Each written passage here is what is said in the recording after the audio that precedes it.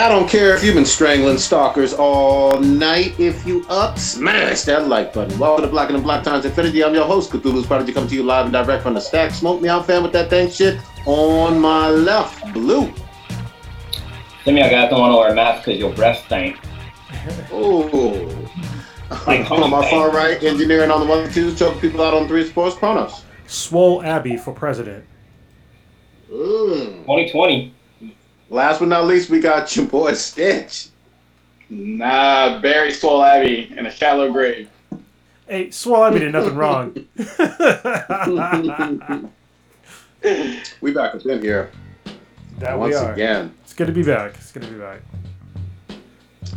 Kronos, take us away. You usually have some stats for us to start it off. That I do. Obviously, we're missing Old Ninja. He's Old Ninjing something. I don't know exactly what, but he's out there somewhere. What the listener of the week would be Afsha. Listen a whole bunch of times. I can hear the music. Oh, you can hear it now? What's the music? Yeah. Oh, that's what's normally playing when we do this. I guess now you guys can hear it. That's weird. Oh, yeah, it's just louder. Oh, is it louder? Now, is it like way too loud? Yeah. Here, I'll turn it down a little bit. Is that better? Yeah. No, cool.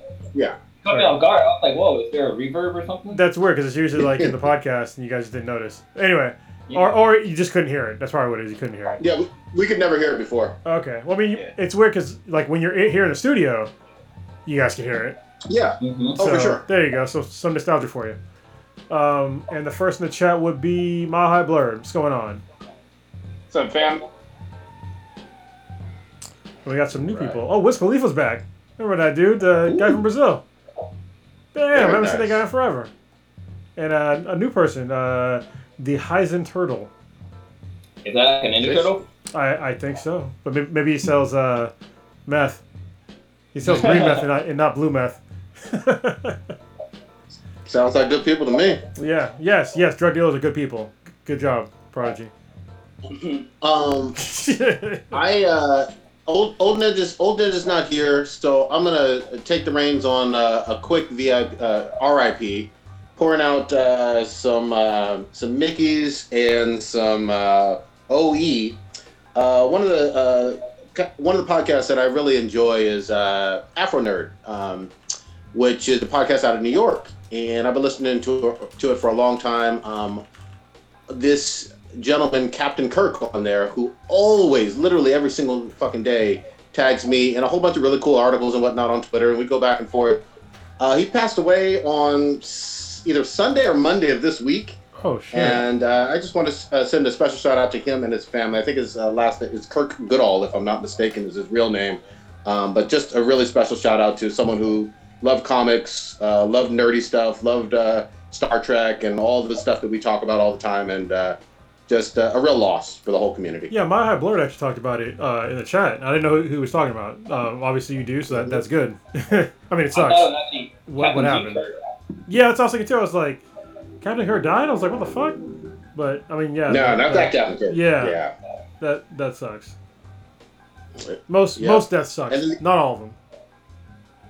Uh-huh. And then the other big one for Hollywood, this Carl Reiner, who was an actor, comedian, director, screenwriter, all of that jazz. 98 years old. Usually, like Old Ninja, since he was alive during the 1940s and 50s, he knows like the filmography a little bit better than me. But obviously, I had heard this guy's name quite a bit, and I'm trying to think of his biggest stuff. Maybe the Steve Allen Show. I'm struggling. There's a lot of black and white stuff that I'm seeing on his Wikipedia. Dick Van Dyke Show, I think. Yeah. But he was in comedy for a long ass time. So you can tell when Old Ninja's not here, we're not usually prepared to do the RIPs because he usually does that with obscure people. But that guy's not obscure because I know who he is. I just wasn't prepared to talk about him tonight because I thought Old Ninja was going to be here. But yeah, it's all good. He's off on some adventure. All right. That was definitely a big name. What's it? What's the president? The mayor of San Francisco, Willie Brown. Like apparently he passed away.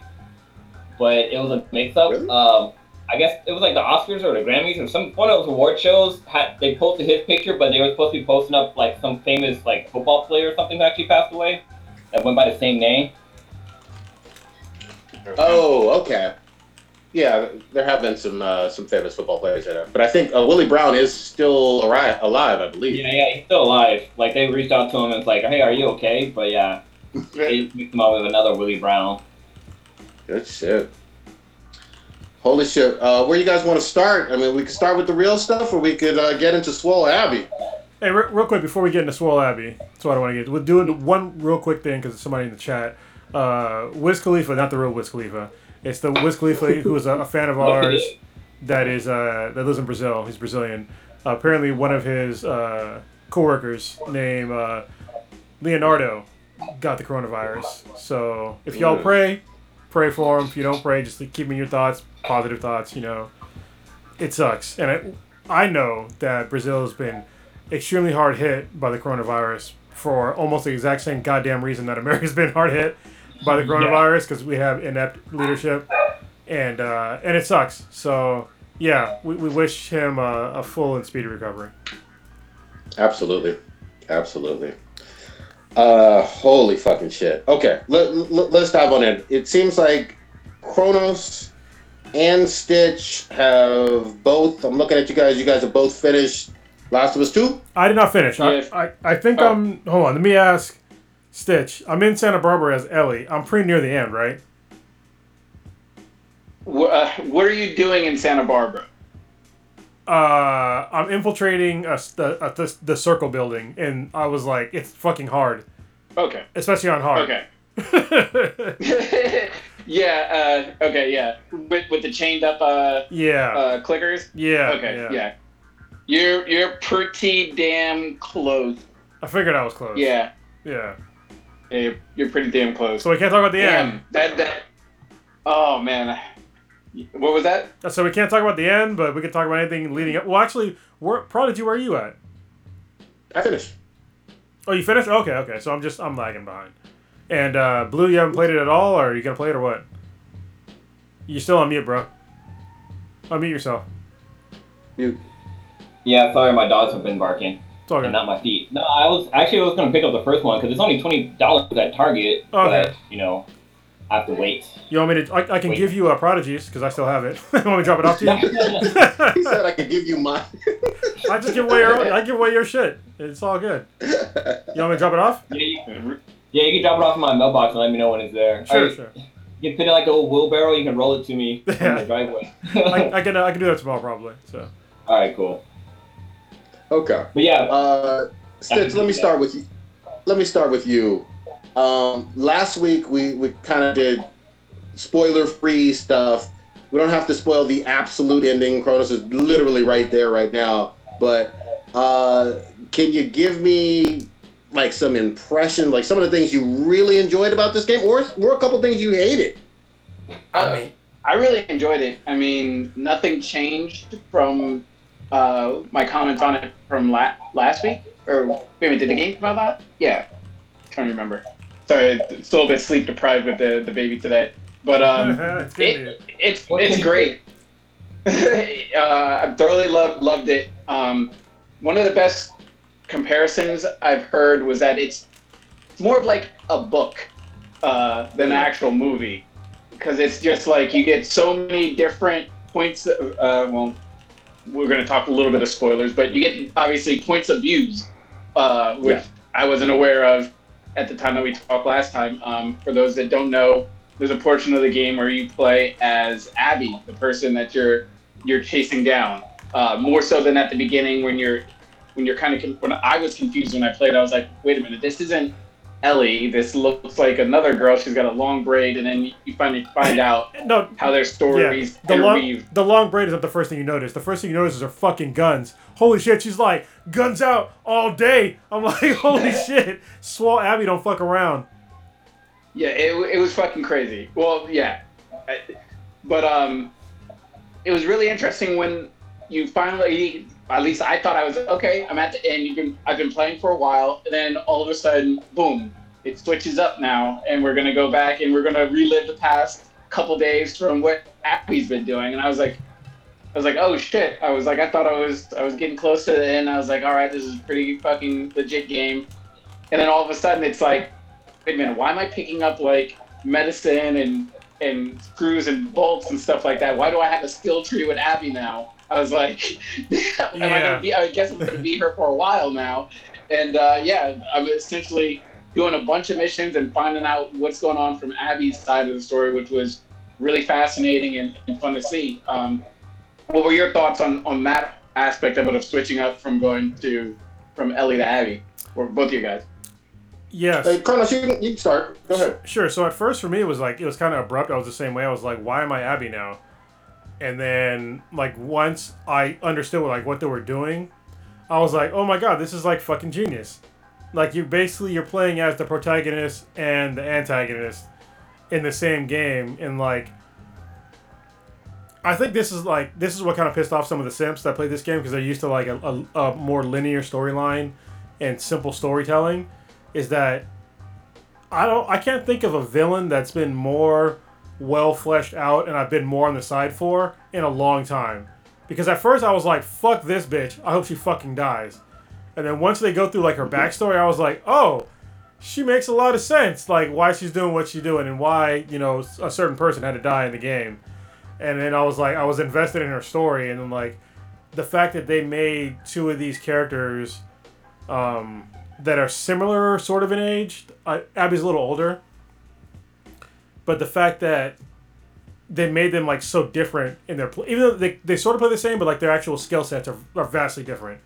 Because like when you're playing as Ellie, like you're rewarded for like being stealthy and stabbing people in the neck, but with Abby, like you're more like guns out, fucking blazing. Like yeah, that's kind of how they're pushing you to play. You can tell just by the skill trees alone. Like they kind of push you into being more aggressive as Abby, and also the arsenal that you're introduced to with Abby is vastly different from Ellie, which I thought was really cool. And yeah, just like seeing like the whole, the intricacies with Abby and like her friend groups, and like once you get like when you stop playing as Ellie at a certain point in the game, something really fucked up happens, and then once you start playing and you're like, oh my god, like that's Abby's friends and like really complicated relationship, and it's like then you feel like terrible with like what you did as Ellie. Like at least I did. Like once I figured out like who the fuck these people were to Ellie, to Abby, I was like, so like literally you're playing as the villain on both sides. So you can to me I can definitely see how like Ellie's the villain, but then so is Abby, like at the same time to each other. You know what I mean? They're both like justified villains, at least to me. So what did you think, Prodigy? Yeah. So I'm with you guys 100%. I really enjoyed this game. Let me just say that flat out up front. It reminded me a lot of Nadine from The Lost Legacy and Uncharted 4 in terms of really strong physically for a woman in terms of Swole Abby, and then even like Zarya from Overwatch or Cassandra from Assassin's Creed Odyssey. That I didn't have any problem with that because it felt like it made sense for her character. This is a spoiler, but I'm going to put it out there. Hopefully everybody's, listening to this has gotten past this point. But again, spoiler warning. Swole Abby is the daughter of a doctor, the lead doctor that was in the hospital that from the first game that Joel shot up when he rescued Ellie. Yeah. And so that aspect of it, like she was obviously a little girl when that happened, and that haunts her. And she's been training and eating horse meat and fucking doing push-ups ever fucking since. You know what I mean? And then the other aspect of it was that when you see the wolves who she's with, obviously the Fireflies are pretty much no more, but the wolves encampment in Seattle is like a compound. You know what I mean? Where you have medicine, you have supplies, you have places for kennels for dogs, whole bunch of food being grown. Fuck those fucking dogs, it's though. Not as if, but it's not as if they are in bare bones survival mode, and therefore everybody's emaciated and super weak, and they're not doing any push-ups and eating horse meat. You mean they're training. You mean emaciated? I like that aspect of it. And They're really No, I'm sorry. I was just gonna say, I was just gonna say it made sense to me that Swole Abby was Swole, and I love the fact that Naughty Dog was able to take a character who we didn't know of, who nobody ever thought of those doctors having kids, and we hated right off the bat for what she did to spoiler to Joel, and then slowly you start kind of rooting for her.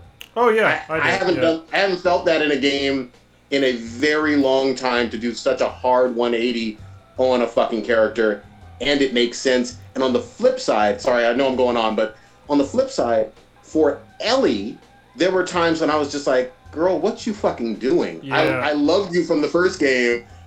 You're fucking up, So we can get deeper into it, but I wanted to also ask you guys about some of the other characters like Dina and Jesse and Tommy even.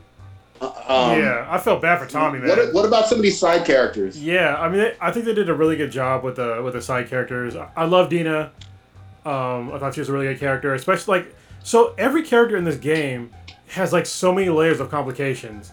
Even with the relationship between Dina and Ellie, and then there's also, was it Jesse, the Asian dude? Yep. That was crazy complicated. And then with Abby and Owen and what's the pregnant girl? Mel.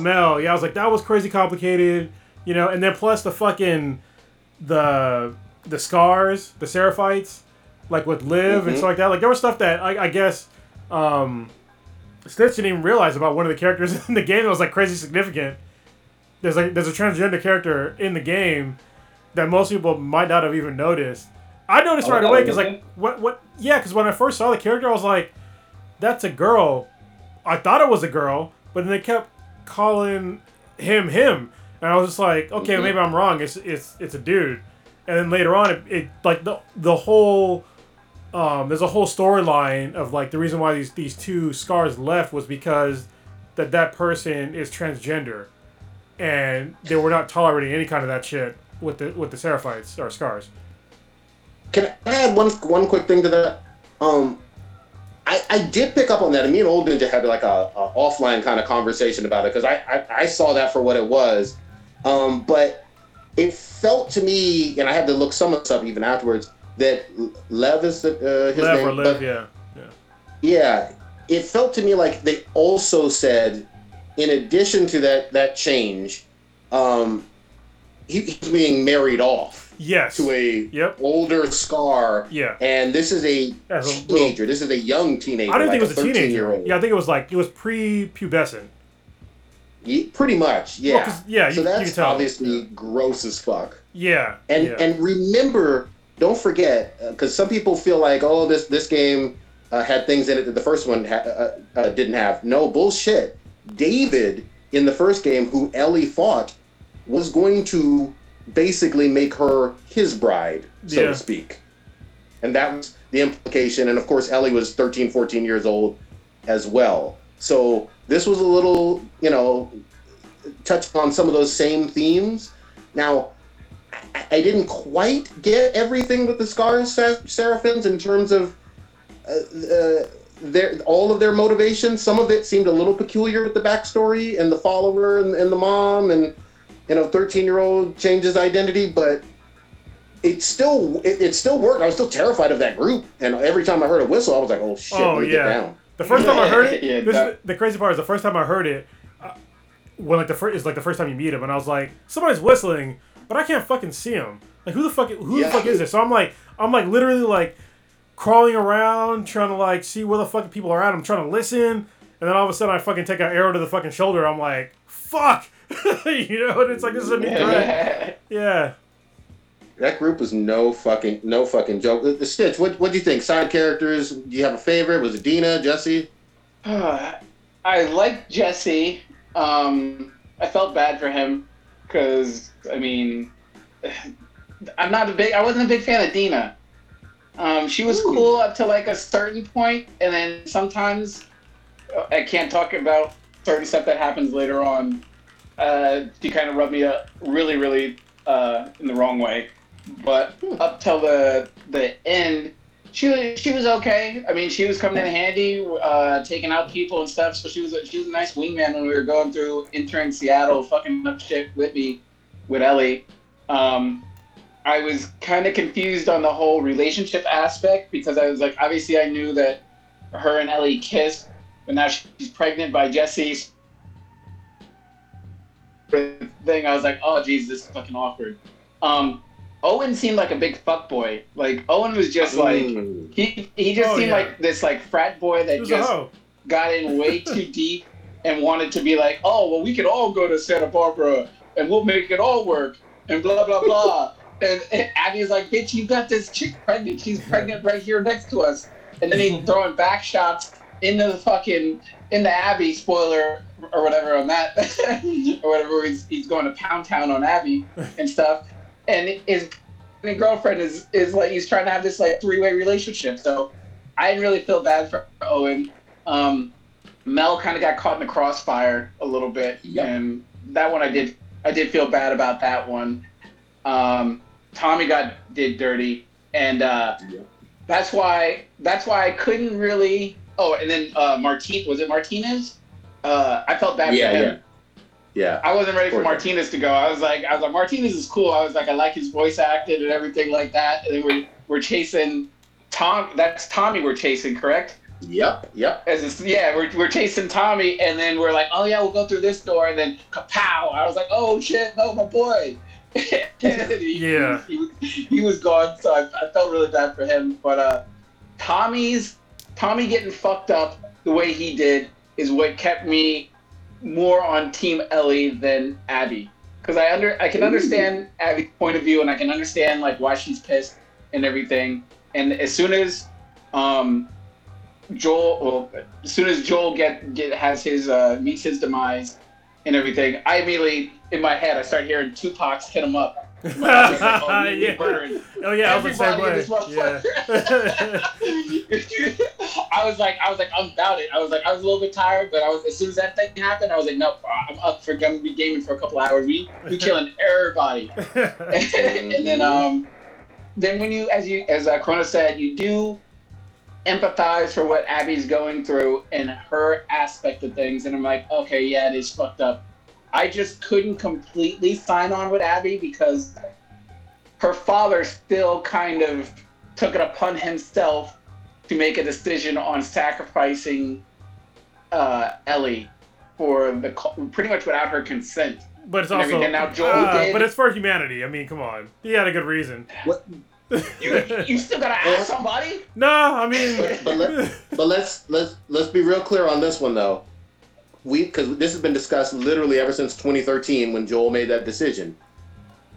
In this game, via flashbacks, we find out directly what Ellie wanted.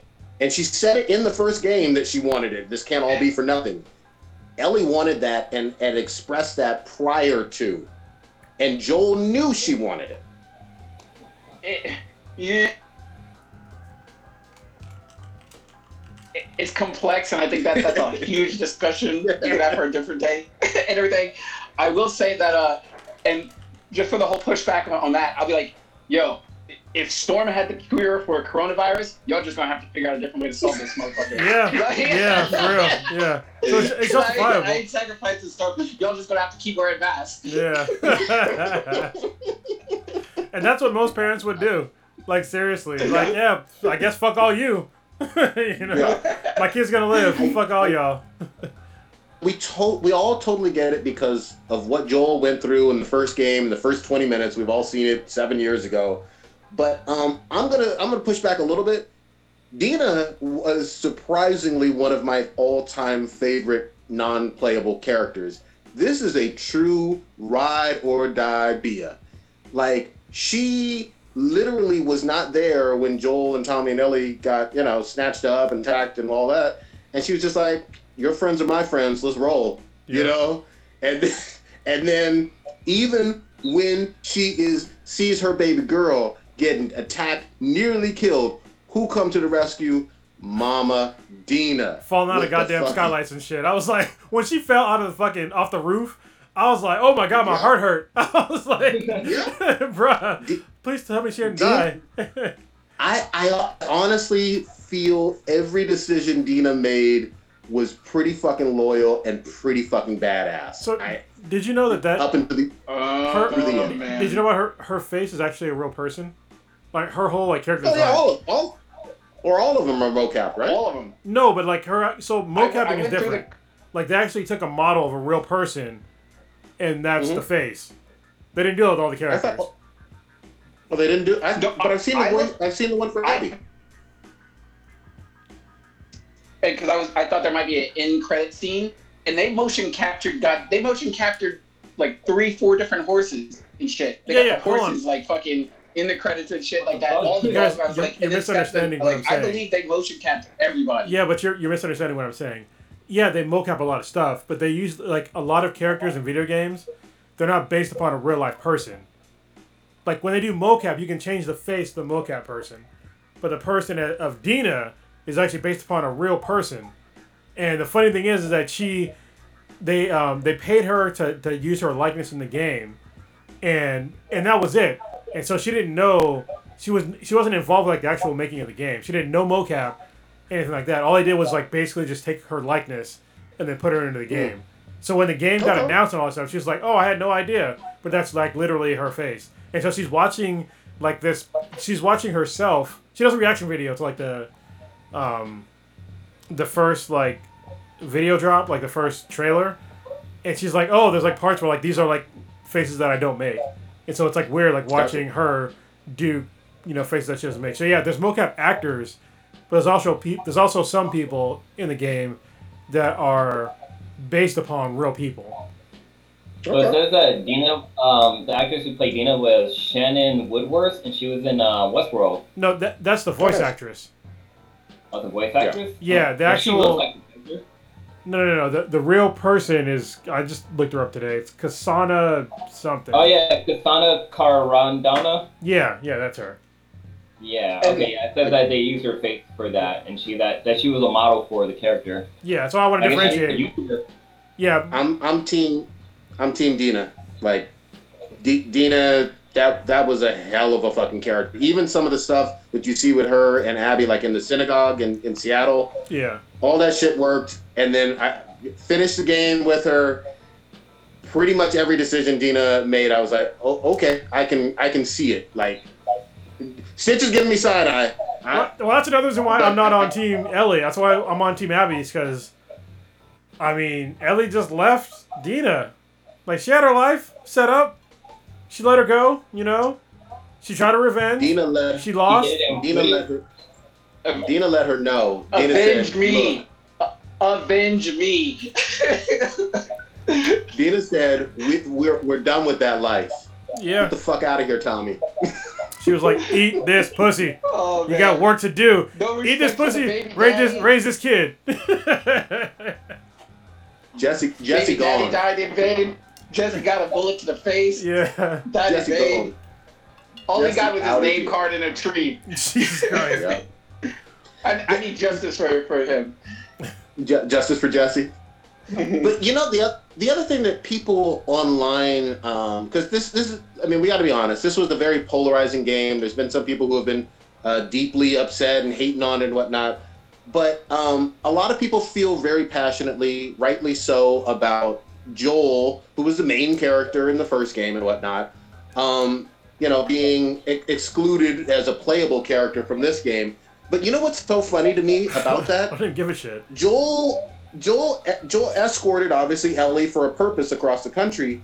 And the important thing about Joel is I actually enjoyed the flashbacks in this. Yeah. Those flashback moments with Joel and Ellie even more than I enjoyed a lot of moments in The Last of Us 1, especially that airport or the museum with the astronaut shit. And then the other one where they finally have a heart-to-heart and she's just like, "Tell me the truth, otherwise I'm never fucking talking to you again." Like their arguments and their makeup in all of those flashbacks was fucking brilliant writing and touching. And I like those even better than some of the dialogue in the first one. I thought they did an outstanding job with Joel and Ellie in this. Yeah, I totally agree. Like I told you guys in the chat, this is easily the most uncomfortable game I've played in my entire fucking life. Like both through like graphic violence and then through just like dialogue and story. Like there's parts where I get to a certain scene, I'm like, all right, I guess I'm done playing for a while because like just like it's so heavy, like the shit that you see going on in this game, and the fact that it doesn't hit them in the same way is kind of weird to me. You know, I think they're just like looking for certain things in the game, and they're getting offended about all these other ancillary things that they don't even realize like why they're mad about it. But it's like their own like. I think some of it honestly has to do with like sexism and also like homophobia and some other shit. They just don't want to talk about it. And transphobia, that's another one. They just don't want to address those issues in themselves.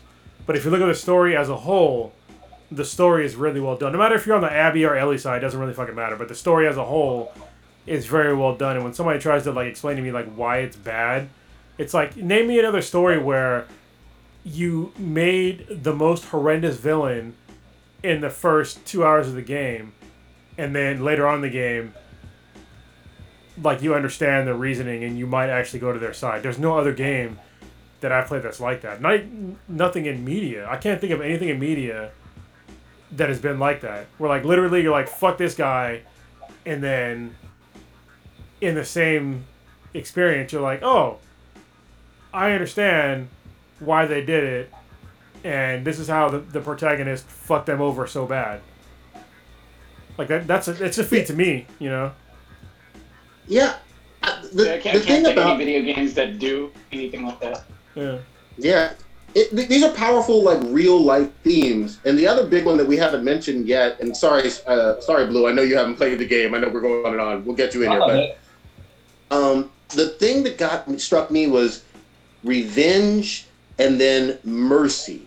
Because there were 2 times, literally... That's why I'm on Team Abby. Yeah. Abby shows... Yeah, I'm sorry, I can say this, because now I know where you are. Yeah. Abby shows a lot of mercy and restraint after her violent, torturous murder of Joel. And that was a brave move by Neil Druckmann and Naughty Dog. And then there are times with Ellie where I'm just like, girl, what the fuck? You really didn't have to go that fucking hard on innocent people, pregnant women. You know what I mean? Like, well, hold on. Like, but Prodigy, if you think about it, it actually makes sense. It makes sense with Ellie because that's what Joel did. Joel went scorched earth. Yeah. You're breaking Absolutely. up. Oh, are we? Ellie, am I breaking up? I can still hear you. I think it's on Stitches. No, I think Stitches just breaking up. Yeah. Well, we're breaking up to him. I was gonna say, My bad. Ellie becomes some of the worst parts about Joel. Yes. And Joel is not just a smuggler. Joel is someone who literally committed basically terrorist acts in terms of ambushing and killing up innocent people sometimes. And he talked about it quite a bit in the first game. Yeah. Oh, no, now you dropped off. Shoot one of you, like... Did I drop off? I got you now. You're catching up. Okay. But the whole thing of draw something on a map and torturing people, Joel was vicious as fuck. Like, you know what I mean? Yep. So Ellie turned into a lot of that in some ways, but there's still some mercy with her. Well, I think that's what people forget about like the first game is that her role model in her formative years was a guy that did a lot of fucked up shit, and his chickens came home to roost. And it's like, it's hard to feel bad about what happened to him after you understand the background of Abby. Because one guy ruined her entire fucking life. He basically killed everybody that she knew, including her father. Yep. A whole organization as far as she knew when she was a kid. And it's like, how do you reconcile that? How do you reconcile the brutal murder and torture from one guy? Like, what would you do? Like, I mean, if somebody killed my dad like that, you know, I'd be on the hunt too. But the fact that, you know, Abby at least had mercy twice for this same chick, that's why I'll be on Team Abby. You know, I haven't ended the game, but I'm on Team Abby so far, and I'm pretty sure that what's gonna happen in the end, Abby's probably fucked up, but we'll see what happens. So, yeah, jeez, get in. I was gonna say one of the things that kind of was weird. One of the small things that I kind of didn't like was I didn't really care about the whole Isaac character. That kind of thing. They made him out to be like I was curious to find out what I guess the whole backstory going on with Isaac, because that their whole group was sort of living under his thumb and like really kind of fearful of him and everything. And I mean, obviously they had Old Ninja's boy doing the voice acting. Yeah. I can't think of Jeffrey that. Wright. Jeffrey Wright, yeah. Yeah, and then I mean, it just kind of was like when he does die and stuff like that, and there wasn't really like I don't think he a dies. boss battle with him. I don't think he dies. I assumed that he died. No, Or whatever. He got shot, but I don't think he dies. This is one of the things that I was thinking as I was playing the game, is that they purposely didn't show, at least so far in the game where I'm at, they didn't show one leader at all, and it's the leader of the Seraphites, and they didn't show Isaac actually die. They show him get shot, but they don't show him die. And so I think that these are going to be seeds for The Last of Us 3. It's going to be a deeper story with the Seraphites and the wolves and now these fucking rattlers. I'm not done with the rattler story yet, so I don't know where that's going to end. But I doubt that everybody's going to fucking die from the rattlers, because they seem like a pretty formidable force. But I think this all leads up into an overarching story that can lead to the next game. And so if that does happen, then I'm fine with that. You know, because there's been people that got... I mean, shit, Abby and fucking Ellie got fucked up. They've been shot. They've been fucking stabbed. They've been seriously wounded. And there's... One of the things I love about this game is the attention to detail. Like, after the Abby and Ellie fight, which I was crazy uncomfortable playing. You know, I was just like, I don't want to do this, but I guess I'm doing it. This uncomfortable part of the game is that after the events happen, like weeks or months later, is that you see the scars from the damage that they did to each other. And it's like, no other game does shit like that. You know what I mean? Like, usually it's just like, oh, they just totally healed. But in this one, like, you see, like, oh, you know, they have cuts that are healed up on their foreheads, on their arms, you know, their face, wherever. Like, the damage is permanent. That's insane. Yeah, Dina still had the scar. I noticed on her Dina, shoulder. She's got the through and through on her shoulder. And it's on her face, too. Like, there's a scar on her face. Same thing Yeah. with Tommy when he got shot in the face, you know? Or through the head. Well, it looked like Tommy's eye was fucked up. I was trying to look at that, like, Because he got shot in the did head. he get? Yeah. That's why I was confused, because I thought Tommy was dead. Like, during that scene, I was like, "Fuck, Tommy's gone too." And then when he shows up at the house, I was like, "Oh, he's alive." I was like, I definitely thought he was toast, because he got the arrow, and then I thought I saw him take a bullet, and then I was I mean, all chaos breaks loose in the theater. Well, I mean, you can live from a headshot. It's rare, but you can. So. Yeah. But I mean, I just assumed what I saw on the fucking thing. I was like, "Oh, there goes Tommy." Yeah. Yeah. Even Lev, you can see, like, obviously the scars on his face and whatnot, and you could see from like violently cutting his own hair or whatever. Yeah.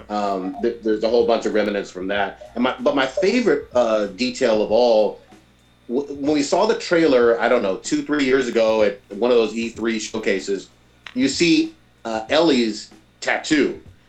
And nobody knew what the fuck was going on. We were just like, oh, that looks like a pretty cool tattoo on her arm. And now she's, you know, a young woman. And then you play this game and you're just like, holy fucking shit. The tattoo covers up a chemical burn where she was trying to hide or whatever her bite mark, her original bite mark. It never was a chemical burn. They said it was a chemical burn because it was an actual bite mark. That's what they said the bite mark was. Yeah, that was just her, like, story. That was, yeah. So she was going through there with a bite mark? It was a bite mark, but when Dina was like, oh, it was just her cover story for it, because obviously she didn't want everyone to know that she's immune to it and stuff like that. So she's like, oh, it's just a chemical burn from back in the day, and then she kind of got like a tattoo to help kind of sort of mask it and stuff. But that's right. Okay. But anyway, just the whole thing of the tattoo, like, floored me. I was like, oh, I had no idea 3-4 years ago when you see that cool tattoo, and you're going to see a whole bunch of people like in the real world having that tattoo. I promise you that. Well, and what was even cooler is like when you go to like the playing her as the younger version of her is like watching the progress of the tattoo, and I think that's really cool. Yeah. Because like when she's younger, like the tattoo's not finished yet. It's like basically just like the outline, and then as like she gets older and older, like the more the tattoo comes out. I think that's pretty dope. Fucking fireworks! You hear those, Blue? The fireworks? Yeah. There's like a bunch going off right now. Yeah, but I guess I don't know where they'll go with the next one if they do a sequel. It is really weird though because after the first game, I think they put a nice bow on it, and I would have been good without a sequel. I thought it was a perfect first one. I feel the same way after the second one, where I think another perfect story was told, and it's like I won't be mad if there's not a sequel. I mean, not a third one. But I don't know where they'll go with the third one. It'll be interesting. It'll be kind of. I have some investment in it because like I've been to like Catalina Island, so I was excited to like see that casino and stuff like that. I was like, oh shit, they're like Avalon. I was like, I've been there. I was all excited to go there and shit like that. But I guess that's where Abby and Lev are gonna be chilling out and I guess find that group of fireflies if they do exist, or if that was I don't know if they actually do exist or if that was just a setup from those rattlers. So that'll be interesting to see. But I will say this: Naughty Dog doesn't make bad games, and anybody giving this like now they don't. They haven't made bad games since Uncharted. So no, hold on, no. Uncharted 1 for its time was not a terrible game. It wasn't like a 2 out of 10 or. You misunderstood what I said. They have not made a bad game since Uncharted. Uncharted, I'm including that as a good game. Yeah. They made games before that were like, they made Crash Bandicoot. I'm like, I was never a fan of Crash Bandicoot. So. Yeah, I think even for its time, I don't think this is going back a long time, but I don't think the Crashes were terrible games. But did you play them all? I played most of them, yeah, because they came out like on like a PS3 like remake or something. Yeah, I remember playing the first one. They were terrible. Well, they got another one coming out. We got to see at they do, yeah. EA or E3 or whatever we just saw recently. But that's not like what you associate Naughty Dog with. You associate Naughty Dog with Uncharted and The Last of Us. Now you don't associate them with, I seriously know they did Crash Bandicoot. There's a few. I know they did Jack and Crash. They had. Yeah, and those were pretty good games too. You know what I mean? And remember, Crash Bandicoot used to be a big time Sony mascot for years and years. Yeah, but they were nowhere near. Oh, they did Jack as well, but I think most of us we'll mostly know them for Uncharted and going forward. And those are the masterpieces. Yeah. But yeah, I mean they did Jack and Daxter too. So.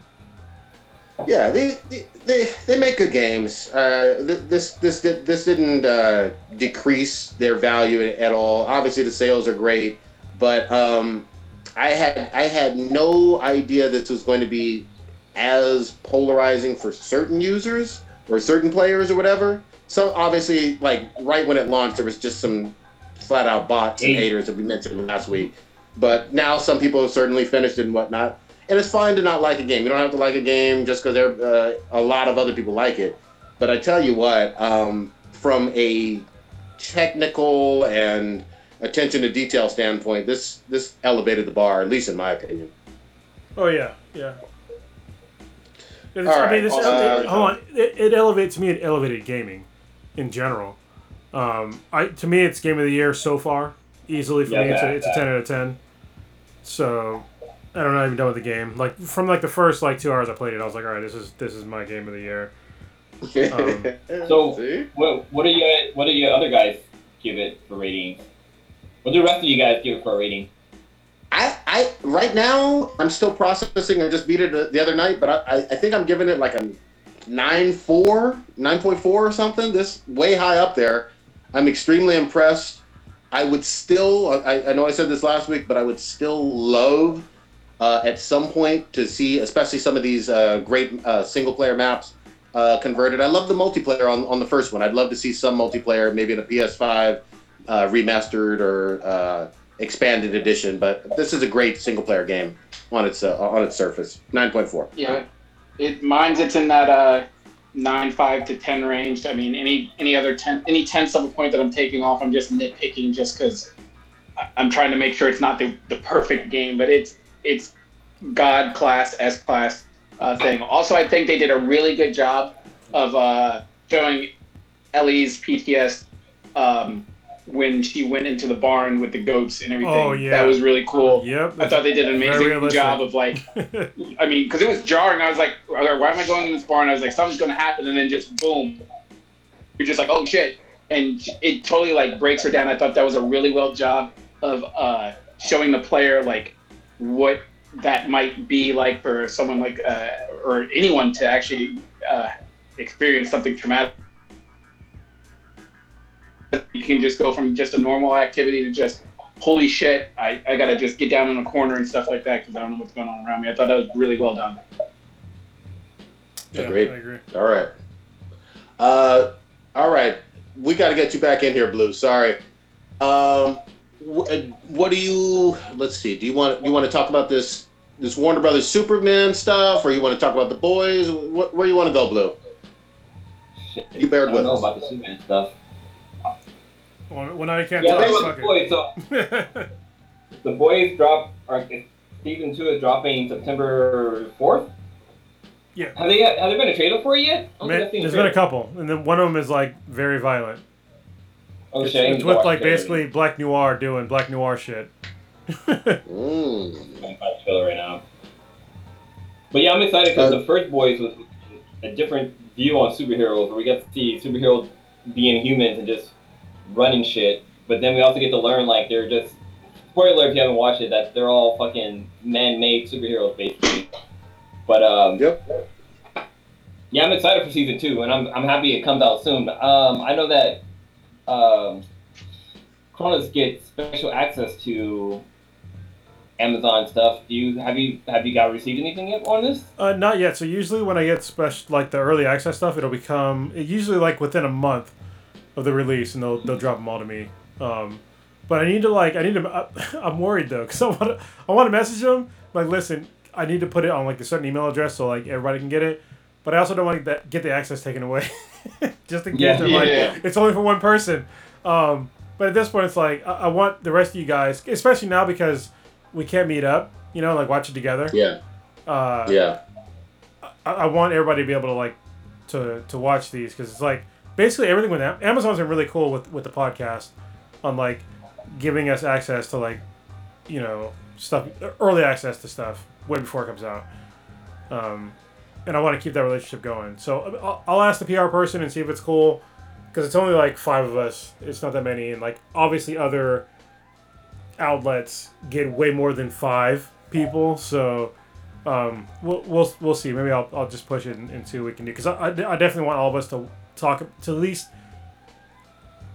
have access to like all of them before it comes out, and then because there's an embargo date, so I want to be able to talk, at least give general observations about it before it drops, and then because I think this one they're not dropping it all at once. They're dropping like the first 3 at once, and then after that it's weekly. So I want to be able to like have the upper hand to like us to talk about it, like do like separate podcasts and like talk about the boys and like just pre-record it and then drop it. Say again. Did they do that last season where they dropped like 1 or 2 and then everything was week to week? No. They dropped it all. You should do the whole thing. Yeah. And what's funny is like sometimes when you get like some of the screener stuff, like they don't have like not all of the special effects are in. I don't think it was with Amazon. Yeah. It was like there was some other company that I got early access to. Oh no, it was something that wasn't even podcast related, but I got to watch like an early thing for like The Secret Life of Walter Mitty. Like probably like 6 months or a year before it came out, and it like literally there were scenes to where like the CGI wasn't even done. And it was like but you could tell the movie was I still enjoyed the movie, but like they tell you before you even watch, it's like, hey, this movie's not done, but here you go. I'm definitely down for The Boys 2 though. If you get some early access to that, I'd be more than willing to see some of those episodes, because that season 1 floored me. I couldn't get enough of that shit. You'll get everything, like basically everything that Amazon has, you get early access to. So like, what was that one with the Tom Clancy book? The Jack Ryan? Yeah, you get Jack Ryan. Reacher. Is Jack Reacher? No, that's not on them. Jack Reacher? No, that's with Tom Cruise. That's Tom right? Cruise, yeah. Oh, okay. Yeah. But like Carnival Row, it's another good one. Have you guys watched Upload on Amazon? I got that early too. I didn't watch it. It's like a bunch of them. It's really good. Yeah. I think it's worth checking out. Like I watched the entire season, and the main female in there is Redbone. I think. I'm not sure where she is. She looks very mixed with a lot of things. Yeah. Good stuff. Okay, Stick, I think you're gonna have to set this one up. What's the Mia Khalifa is warning women not to get involved in anything having to do with porn, right? No. Okay. That's sort of a misleading intro to it and everything based on what I sort of read in the comments that I took from it. We all know who Mia Khalifa is, at least us here on the podcast do. She's a really popular adult actress. She's pretty hot. I think her acting isn't all that great in her videos and stuff like that. So I think she's a little overhyped. She's an adult actress. I mean, come on. When it comes to adult actress, how do they do sexually, not her acting? Well, I think her performance could be a little bit better and everything. Okay. But it's sort of like a Kim Kardashian kind of thing or whatever. It wasn't. I expected more. Yeah.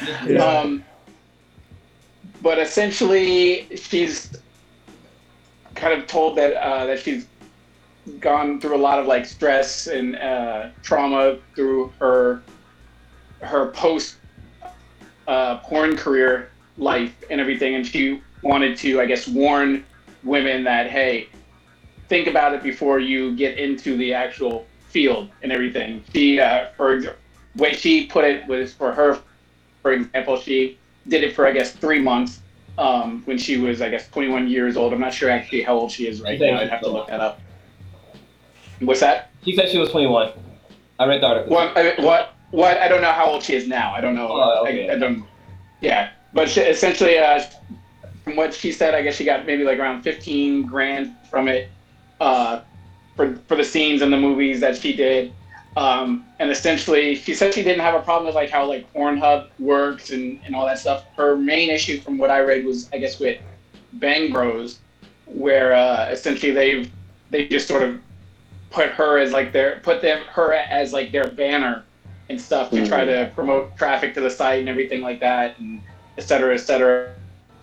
And she is sort of kind of like a stuck position where it's like, okay, yeah, I worked and I did this stuff for 3 months, but after that, it's been extremely hard for me to actually like go on and find like other fields of work because people don't treat me as a reputable like person and everything. Now she's had like podcasts and been on like other shows with with basketball players like Gilbert Arenas. She had a podcast and she does really well for herself. I mean, her net value, I think when I looked it up, was like around like $4 million. So she has been successful, and without a doubt, she has made her name through her past pornography career. But she has said she's pretty much giving a cautionary tale, being like, hey, it's not all glitter and glam and stuff like that. So she was warning people, hey, be careful. I was 21 years old. Yeah, $15,000 sounded nice at the time, and I did that. But there are long-lasting effects for being involved in a porn career, no matter how short it is. Yeah, this is I don't have any problem. Go ahead. I don't have any problem with her, I guess, stating that. But at the same time, I feel really uncomfortable with this aspect of she signed a contract and was 21 and got what sounds to me like a rookie deal, kind of par for the course for a rookie performer in adult porn. I don't know the business inside and out, but it sounds like a rookie deal. Maybe there are some people who are able to better negotiate and get better deals, but that's how she became famous. And there's always been a rule in terms of porn actresses in general since the 70s or whatever, usually not having any other mainstream career or having a difficult time with mainstream careers after porn. That's been kind of a rule of thumb. Yeah, I agree. The problem that I have, like, honestly, this is something that we should probably have Ella Darling on to talk about, because we've done a couple of podcasts with her. She's in the porn industry, or at least was. She's still associated with the porn industry, as far as I know. Yeah, she still is. Yeah, she is. She's a really cool chick, super honest. But I think if you're getting into porn, you should understand that, hey, you're probably not going to get normal type gigs after this. And I thought that was kind of widely known, after you did it, because it's like, yeah, this is kind of going beyond, like, should it be like that? No, but I guess it depends on what you're going to do for a living. You know what I mean? Like, well, I remember Ella Darling talking about, I'm not sure if she did on our podcast or the Earth Girls Are Easy, where she talked about, like, her whole, or it might have been when she did her thing at SBVR, but I remember her mentioning how, like, her main goal is to try to help girls that get into the industry, to let them know, like, how things are and make sure, like, they're not getting screwed over when they do sign contracts, and make sure they are getting the amount of money that they need. So I think it's probably something that happens in the industry where girls come in young, they're naive, they don't know what's really going on, and like some of these corporate guys just kind of take advantage of them. It's like, oh, we're gonna give you all this money. I was gonna say it's almost like when the military comes and try to draft you, and they show you all this money that you get once you're done. So they don't draft you. Just I just want to be not draft, very clear. But like, They recruit you. Yeah. You. They show you all this money and these fast cars and stuff. But I remember Ella talking about that, like how a lot of these guys they'll take advantage of these young girls who are naive to the game, and like they end up working for chump change basically. Like they'll shoot like 50 videos in 1 month and only make like a little bit more than minimum wage or some shit. So I mean, I can see where she's coming from, but it did make her a household name, to be honest. Can I say something real quick? There are several, and Old Ninja's really good in terms of like knowing the names and whatnot, but there are some former actresses that had similar arrangements when they were super young, and then got better contracts, and then were directors, producers, like even writers, whatever, all that other those other jobs in the industry, even actual owners of studios.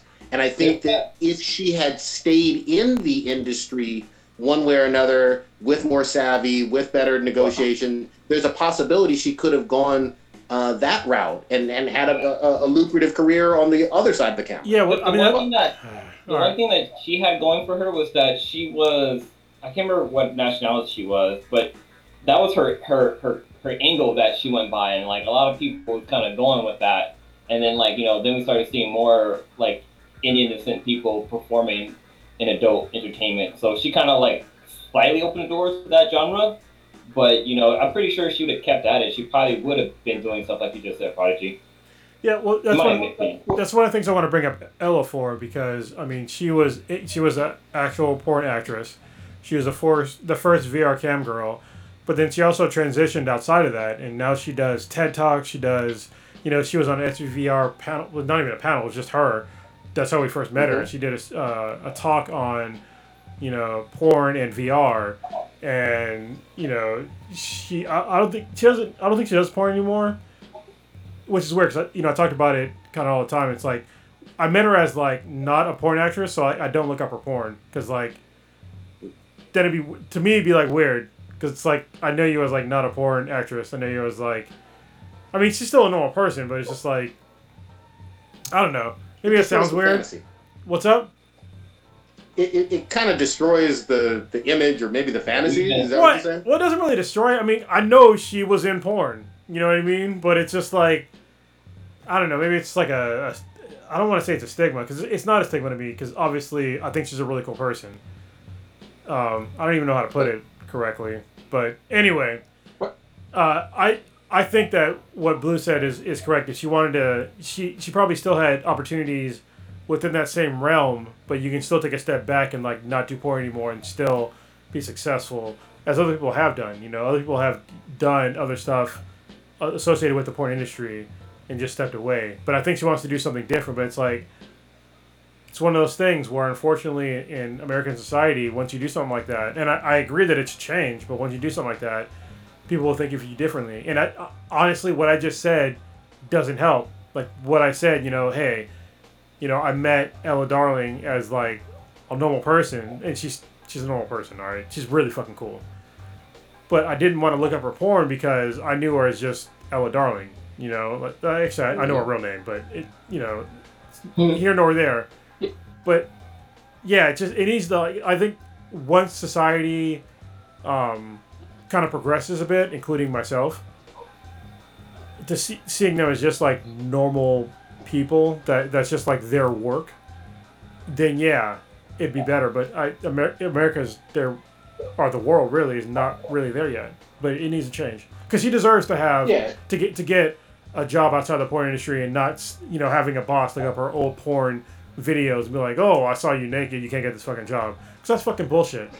What you did when you were 21 years old, should not have a bearing on, unless it was like something that was illegal, which what you did was not. And even then, the illegality of things, it depends on what the fuck you did.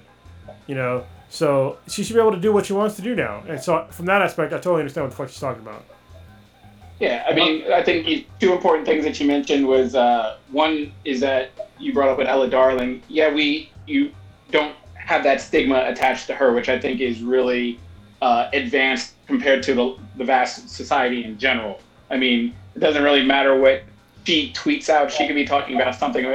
I know she's a really huge sports fan, and I do follow her. Yeah. She's really knowledgeable on sports and stuff. And anytime she tweets something, even about like the Washington Capitals, her mentions just get flooded with just pictures of her sucking dick and stuff like that in like the comment section, just because people are just shitty trolls and stuff like that.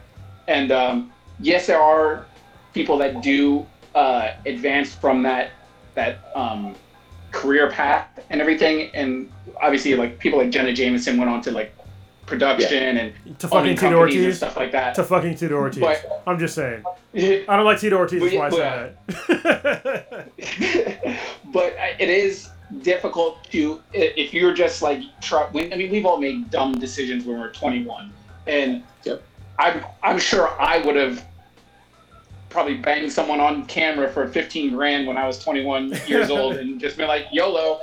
And did it at the time, and then not really care or have the enough like clarity to understand what kind of ramifications that could have in my future. I mean, I don't remember if we talked about it on the podcast or if it was in like our group discussion where there was that mechanic or something who was just like a regular ass mechanic, just servicing cars, and someone found her like OnlyFans or something like that, and then just completely derailed her entire career on that. I mean, just she's fixing cars. So I mean, it is a shitty stigma that does get attached to, and I mean, it's easy for us to say, obviously, as 40-year-olds, you should have known better or realized that. But it is, it's unfortunate, and I think her giving a sort of a heads up to young females that are maybe interested and be like, oh yeah, I can make a quick buck stripping or doing that and just get my money for college and then move on, and then I'll go do on something different in life.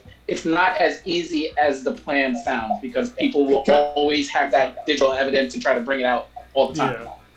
Yeah. Can I just piggyback and just say one quick thing? I think you guys are making really great points. The thing that I want the audience to kind of be aware of, Sylvester Stallone did porn before Rocky. Yeah. And like people forget about that, and he obviously given this incredible platform and career. I think Rocky won an Oscar. He's done obviously the Cliffhanger movies. He's one of the most famous celebrities of all time, and he was putting his dick in pussy on screen. Different for women. It's different for women. That's exactly right. Yeah.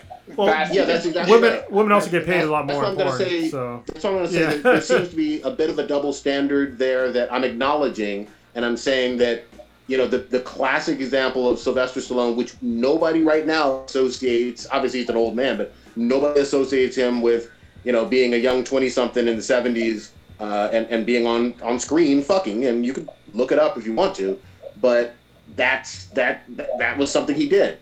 Same decision, it shouldn't have those repercussions down the road if you're good enough and talented enough and all that other stuff.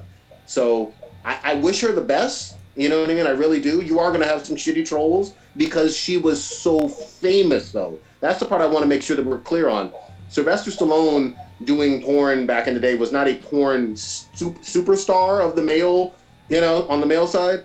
Mia Khalifa was a superstar phenomenon, LeBron, Jordan of like infamy when it comes to porn. Like she blew up like nothing we had seen in a long, long time. Well, so I'm curious, what does she want to do now? Because I didn't research the story, but what does Mia Khalifa want to do now? And is that even what she's still calling herself at this point in time? Well, I mean, I don't know if that's her real name. I mean, I don't know. I doubt it. Oh, I'm sorry. Go. Yeah, I mean, I know she's hosted several podcasts that are like sports centered, like podcasts with like NBA players and things of that nature. So I know she does that, and was doing stuff with like Barstool Sports for a little bit, and I see the problem. So the problem is likely that she wants to be taken seriously as like a human being, and she has a right to be taken seriously as a human being.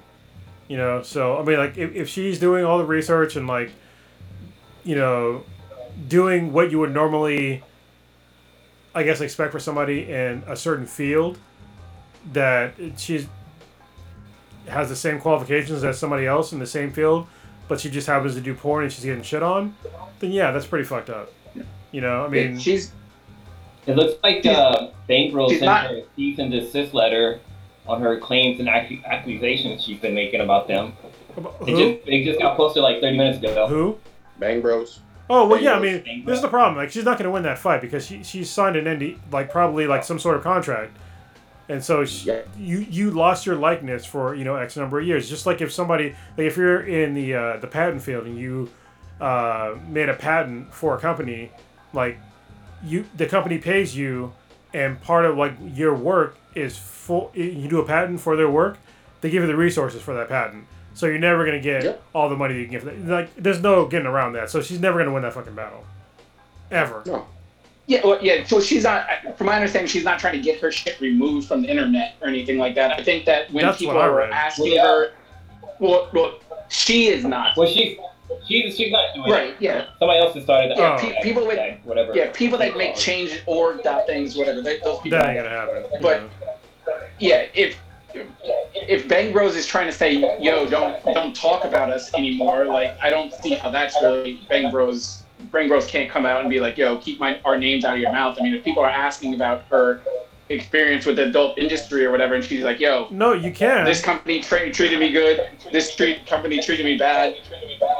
Bang Bros, whatever, I don't want to work with them, or I would recommend not working with them. Stitch, you can do a cease and desist based upon like what she said. If it's slanderous, or if she's like telling people to go a different direction, or you can still take somebody to court and win for shit like that.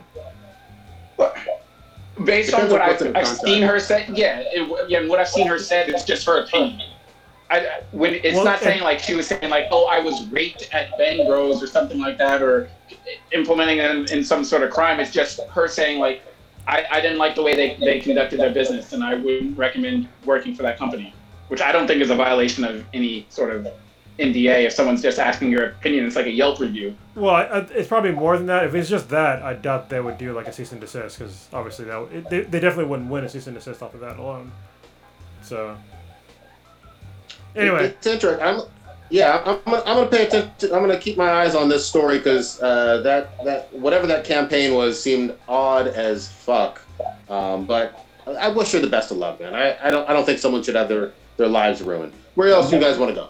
Hold on. Can I tell you what's trending right now? Sorry, go ahead.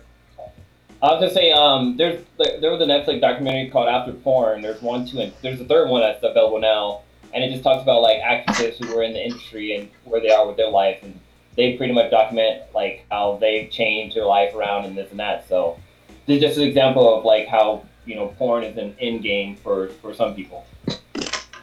So you know what's trending right now? What's that? All Lives Matter. You want to know why? Because of K-pop. K-pop's going after fucking K-pop. All Lives Matter. They're doing it again.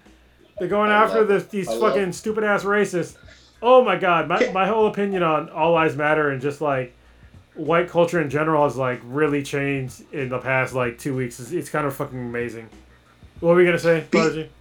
I was just gonna say, shout out to both Blue and Kronos. Y'all got me based on our React videos to give K-pop a real chance. Some of that shit is catchy as hell. I love the fact that I know the names of some of these groups, some of their videos now, and their fandoms just go hard as shit. I love it. They're trolls.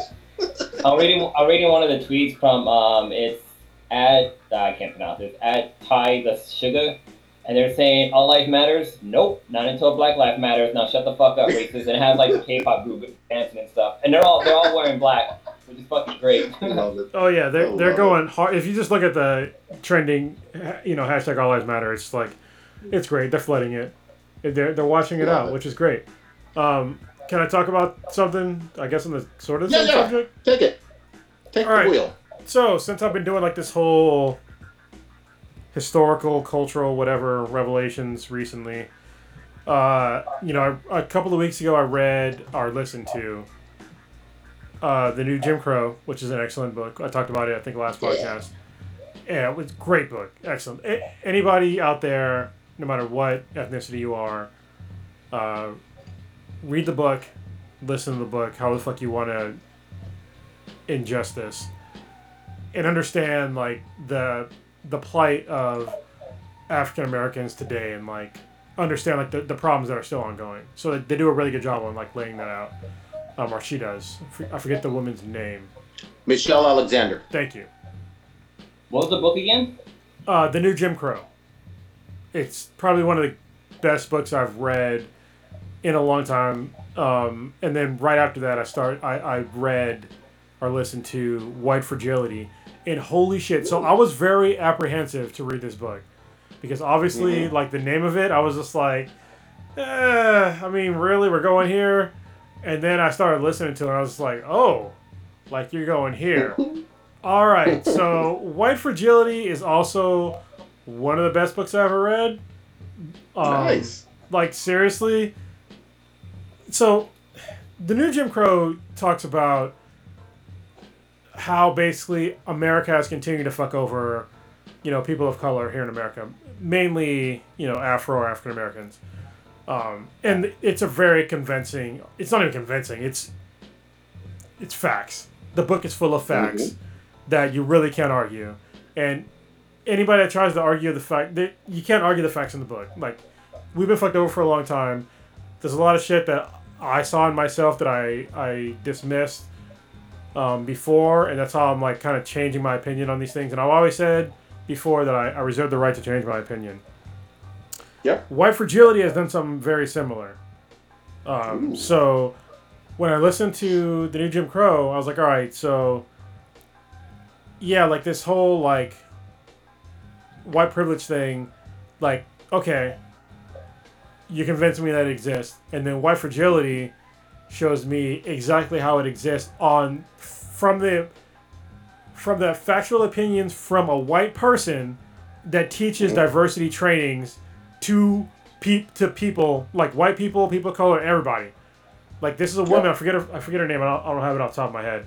But she literally she's a diversity trainer, and she breaks down exactly how white culture is so fucking fragile here in America, and how it's fragile and why it's fragile. And she brings up she fucking Robin DiAngelo. Yes, Robin DiAngelo. God damn, you changed my life. Like, seriously. Like, when she broke down scenarios, because she goes through all these things where like she's breaking down when she's trying to explain racism to white people, how they take, and she's white, how they take it the wrong way and why they do it.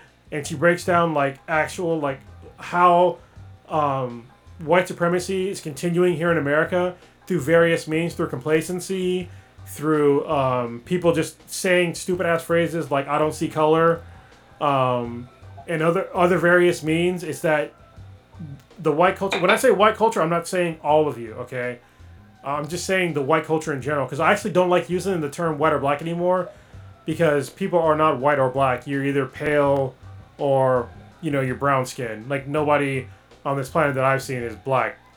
Like their skin is not black. You're brown or darker brown, and if you're white, unless you're a fucking albino, you're not actually white. All right, but the white culture thing is a real thing, and it's a self-perpetuating protective structure that we have here in America that I think most people don't understand how the fuck it works. And this book really breaks it down really well. And there's like shit, like I'm listening to the book, I'm like, I have heard these things being said to me by European Americans. And when I give some pushback, like their responses are exactly what she says.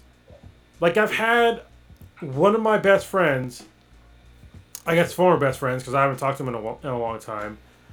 But I know what you're talking about. You know what I'm talking about. I know. Yeah, I know. And the reason why we fell apart, I still don't even understand. And it's actually not even the reason why we fell apart. I don't think it has anything to do with racism, but I will give you a particular back and forth on what happened between me and him. And we were still friends after this, okay? And this is probably a similar story or something like this that happened to people, like a black person and a white person, okay? He thought it was okay to use the N-word in front of me, okay? Oh. And I was like, yeah, I'm not cool with that word being used. I'm like, why are you even using this? It's like, oh, it's just a word. Like, you give it power. And I'm like, no, like, my people died from this word. Like, it's not cool. And he's just like, then he tried to explain, like, how he was right to me. And I'm just like, no, man. I mean, like, you're not, that's not right. Like, I wouldn't call, okay, the words I'm about to say are very offensive, okay? I don't mean these words. I don't use these words. But I'm going to say them for the sake of this conversation. If I have an Asian friend, I don't call him a chink, all right? If I have a Jewish friend, I don't call him a kike. Not even joking around, all right? Nope. I use if I have a Native American friend, when I have friends like this, I have friends like this that are of these ethnic groups. If I have a Native American friend, I don't call them redskin because it's fucking offensive. Because I have respect for them, and that's why we're friends. You know what I mean? And for somebody to use the N-word, and then I'm like, hey, I'm not cool with that, in a very, sort of placating manner, like, hey, I'm giving you an out. Like, I'm not comfortable with you saying that to me. And then for you to try to explain to me why it's okay to say to me, when I'm telling you that it's offensive to me, and then you get mad about it, like, what the fuck?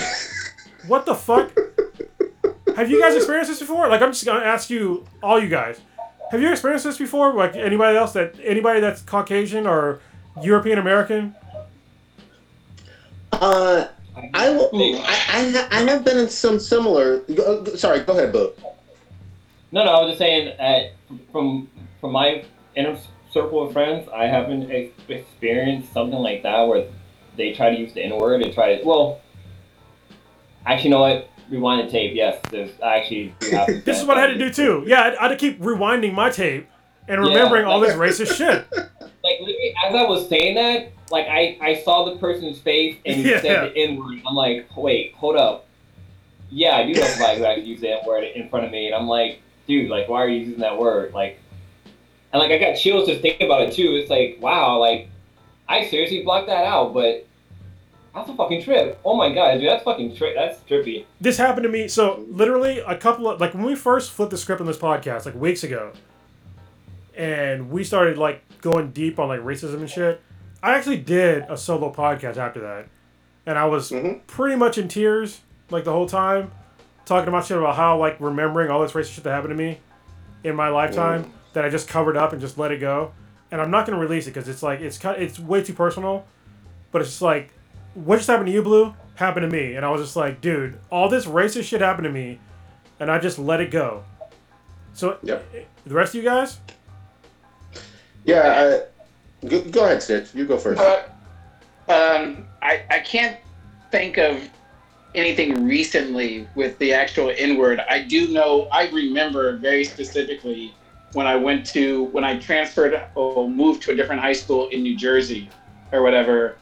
they felt comfortable saying that around me. Yes. And stuff like that. And then it progresses to that point or whatever where it's like, is it cool to make like watermelon jokes or the Kool-Aid jokes or the chicken jokes? And then if I don't have like a visceral reaction to it, then it sort of progresses like, okay, you're cool with it, so you're the only black guy around, which I literally was.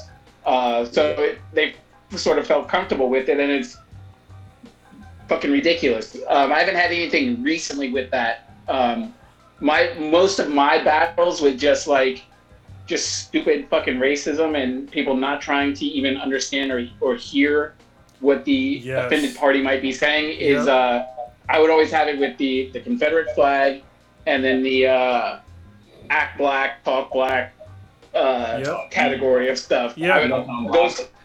I can't even count how many times I've had that whole thing. I almost have like a script flow chart that I have in my head when I need to just make them feel stupid. I'm like, okay, they're gonna say that, and then I can go down this path and say whatever. I can do it with like my eyes closed. I'm just like, you're an idiot, and here's why you're an idiot. Yeah, but they won't even feel. Hold on, Prodigy. Sorry, I'll get into like everything everybody's saying.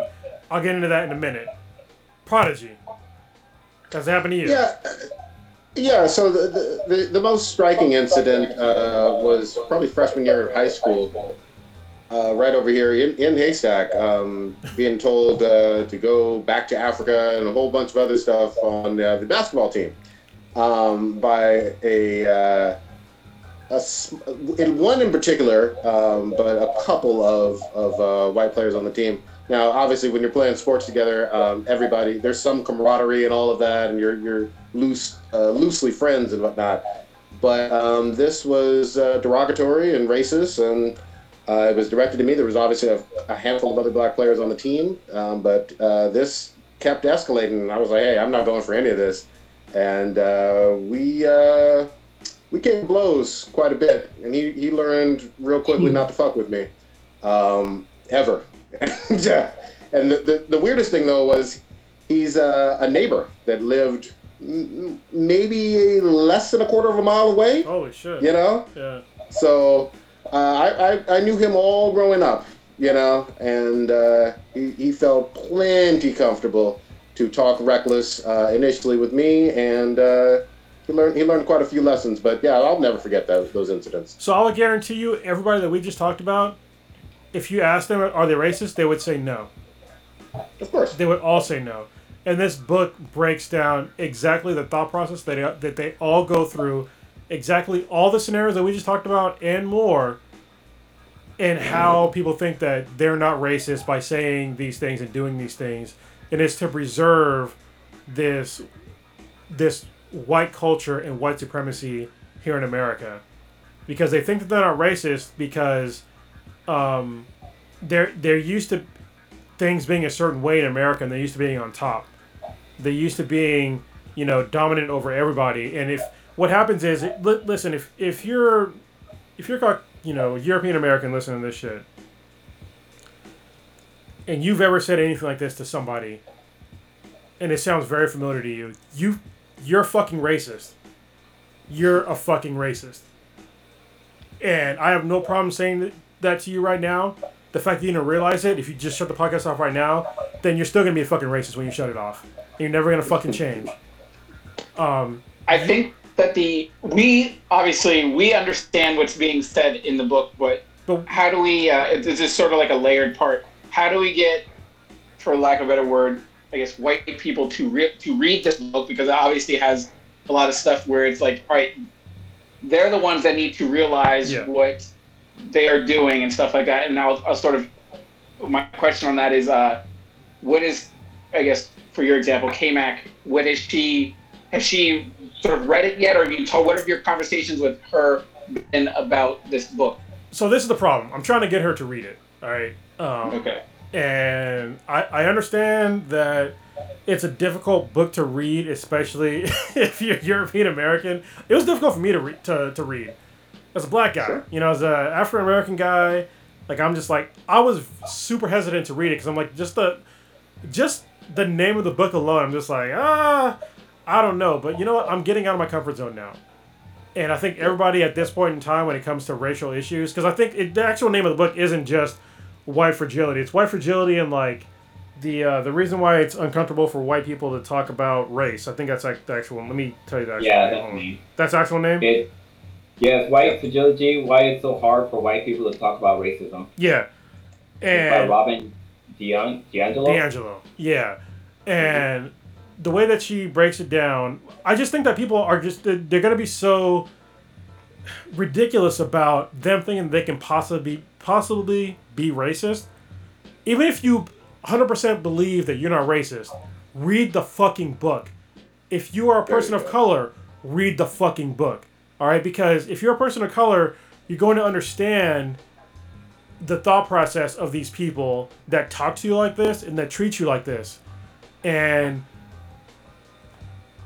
I don't think that people, like most Americans, the vast majority, like I didn't realize this, is like they're using like all these weird code phrases that you might not understand, and all these weird like if you look at Karens, she explains Karens in this book without saying Karens.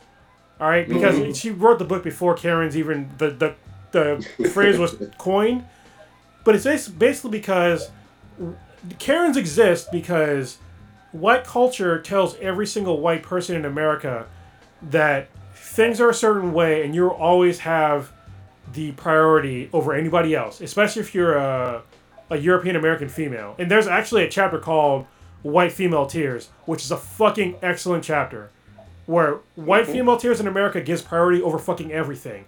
Everything in America, if you look at it.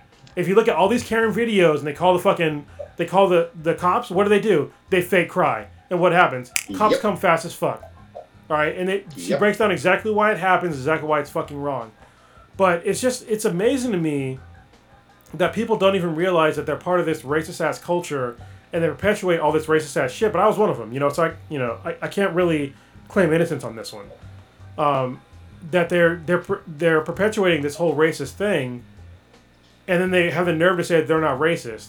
Like they'll say certain shit, like you see it today, like the guy with the Bubba guy from NASCAR.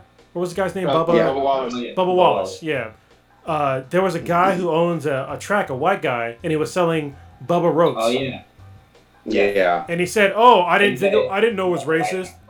Yeah, and his whole demeanor afterwards, like, "Oh, I'm so sorry, I didn't know." Blah blah blah. Yeah, the fuck you knew. You're just mad because people are calling you out on it, but you thought you were on top. You know what I mean? That's the reason why, because for you that was status quo, and that's literally the status quo for America. Because any European American here in America can walk around all of America and never be assumed that they're not supposed to be in any certain spot. And that is one of the main problems that most people don't seem to realize, especially European Americans here in America, is that you can go anywhere you want, pretty much carte blanche, as long as you're dressed semi-appropriately and nobody's going to question you. But meanwhile, if you're brown skinned, they're going to question you. And they have all these weird code phrases. Sorry, Prodigy, go ahead. You're trying to talk. No, I was just... you're on a roll, don't get me wrong. But I was just going to really quickly mention, because you brought up Bubba, when NASCAR put out that fucking picture of it's a fucking news. Yeah. Holy shit! Because the news cycle the day prior was like, oh, we got it wrong, and NASCAR looks silly. They got egg on their face, and this is a juicy Smollett kind of thing. Motherfucker, when NASCAR put out, and I'm so proud of them. Again, I've never been a NASCAR fan. I love sports quite a bit. You know that. Yeah. I've never been into NASCAR, but holy shit, they said out of the 2,416 different garages, there was only 11 that had any type of rope mechanism, and only one out of the 2,000 blah, blah, blah had this listed. And motherfucker, that was a noose. So I want to point out the fact that people can still deny that that's exactly what it looked like, Well, the thing was awe-inspiring. Well, with him, I mean, obviously, I'm not denying it was obviously a fucking news. But the problem the problem that some people were attaching to is that the noose had been there months prior to him like moving into the garage. But it was still a noose. And why the fuck would you need a noose in a goddamn car garage? Near the fucking door. And didn't they say it was for the rope? It's like the rope that they use for like opening the garage door or something like that. Yeah, you don't need a noose for that. You just need a fucking rope. Yeah. You don't need a noose for that, but I'm just saying. You gotta hang your hand, fucking pulling up the goddamn garage door. Yeah. It's silly shit. Anyway, back to the white fragility thing. It's like really understanding the psychology of these people and like how European Americans get so defensive and like crying mad when they get confronted, even gently confronted, even from other people that are European American about this, is like really astounding. Because they want to just keep that fucking chokehold that they're on top. You know what I mean? And they don't even realize it. They're too ignorant to realize that they don't even understand what the fuck they're doing. Because once they get just a little uncomfortable, that they start breaking down like goddamn children, and we see it all the time. And that's why you see Karens. When Karen sees somebody in a park enjoying things, well, a white person should be enjoying this. Why is somebody brown enjoying this? You know what I mean? Or a Karen calling out somebody when somebody's walking in a park with their dog, or fucking, bird watching. Fucking power wheel. Yeah, brown people don't do that. Only people that are Caucasian do this. Like, that's their thing, and they want to punish those that are doing it because it's not them doing it. And she goes into way more depth than what I'm talking about, and it's coming from somebody that is European American. All right, so there's literally no excuse. And there's anybody that reads this book. First of all, if you're like a hardcore racist, you're not gonna finish this book at all. You probably won't even get through the fucking first chapter. And if it makes you that uncomfortable, it's a sign that you're probably more than likely definitely a fucking racist. Because these things are gonna hit on my list. Yeah, they're gonna hit home hard for you. Because when I was listening to it, I was like, I'm remembering like interactions with my friends, my good friends, and I'm just like, damn, this ain't looking right good. Now, the book is on Amazon, and for the hard copy, it's only $10. It's cheaper for the hard copy than it is for the Kindle version, but you also can get the audiobook too. So yeah, I got it on audio, and I'll be one quick note on the audiobook. The woman that's reading it is very robotic. So if you don't like robotic, what's up? I'm looking at the reviews, and people are saying like, yeah, whoever's reading it is very like monotone. Yeah, she's crazy monotone. She sounds like a fucking robot. But the information that she's dropping is very important. So if you don't like robotic voices, just read the book. If you're on audiobooks, honestly, I didn't care because the information that was being given to me was far more important than the performance of the audiobook narrator. But also at the same time, maybe that's what she was going for, is to try and sound as neutral as possible while reading the book, because honestly, it's probably very difficult to read what she's saying and not be emotionally attached to the words. Especially because I'm fairly certain the person that read the book is European American. So, yeah. What's interesting, the author have other books too. One's called "Is Everyone Really Equal? An Introduction to Key Concepts in Social Justice Education." And then another book is called "What Does It Mean to Be White? Developing White Racial Literacy." Yeah. Revised edition. Well, and this is one of the reasons why I really like the book. Is like way later in the book. It's like near the end. Is that the actual writer, the author, gives examples. Even after she's been through diversity training, she trains people to be more diverse in corporations, and she still gives stories after she's been diversely trained and has like actual people of color friends that she's actually really good friends with, where she fucked up. Yeah. And she's like, going forward, she gives stories of where she messed up, and she's like, listen, if you mess up and you do something that offends somebody of color, you need to listen to them and not dismiss them until like, hey, listen, I'm going to listen to what you're saying, and I'm going to actually not be offended by what you're saying. Because this is what happens to like most people of color, is that when you tell somebody that, hey, what you just said sounds racist to me, and you're kind of offending me. And what does the European American do? Get defensive. They get more defensive and more angry than you were. Is that an appropriate fucking stance to do anything? It's childish as fuck. And so she breaks down like, hey, anytime I say anything uncomfortable to you or you think it's offensive, talk to me, and we'll have a immediate back and forth, and I will correct my actions going forward. And she's very honest about it, and I think that was like crazy refreshing for me to hear.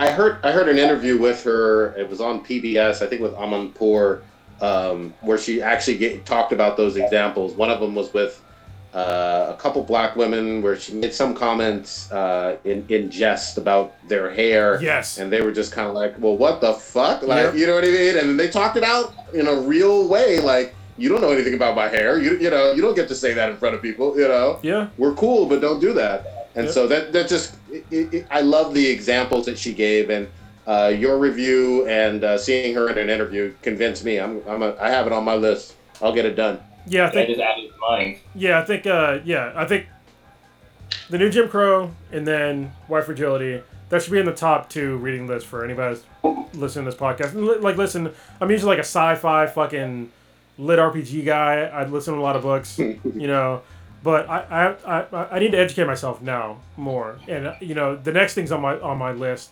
are I think there's a guy named John Brown. I think that's the guy's name. Let me just research real quick. But apparently he's like a crazy American badass. He was a white dude that stood up for slave rights way before anybody else did. And there's been The abolitionist. Yeah. And I want to read some about his books. Yeah, that's him. That's John Brown. W.E.B. Du Bois and a few other prominent Afro-American people have wrote about him. He's got a bunch of books written about him. And he actually got fucking killed by white people for trying to change America to be less racist, to stop slavery. And there's a couple others too, but I'll do the research first and then report back to see like if it's legit. It sounds legit. So, like, I definitely want to read that because I remember you posted up that story about Uncle Tom. Yes, that's another one. Going back and reading and like hearing all that stuff, like I did a little research and stuff, and like that the person who that's based off of, I want to read his story and see like what his story was all about. And because Uncle Tom, if you're black, Uncle Tom is somebody who's he's a black slave that lives inside the house, and he's just snitching on all the Negro slaves that are out in the field, telling the master like that such and such is doing bad, blah blah blah. And that's what Uncle Tom was considered. But the true Uncle Tom was actually the guy was a fucking hero basically. Like he wouldn't snitch out on his people. Like when he was out picking cotton, like if somebody was low on cotton, he would fill up their bags so like they wouldn't get beat or anything. And it's just the whole story behind it is like the shit. The life they told us doesn't match the actual truth that's out there. They stole our history again. And it's hilarious. So the person's name is Josiah Henson. If you want to look up who that is, that's the story of Uncle Tom. That's who it's based off of, is Josiah Henson. But it's hilarious to me in 2020 when all these fucking racist ass Confederalists here in America want to talk about you're stealing our history. Motherfucker, you stole our history fucking 400 years ago. You never gave it back. You fucking crazy ass bitches. Yep. Shut the fuck up.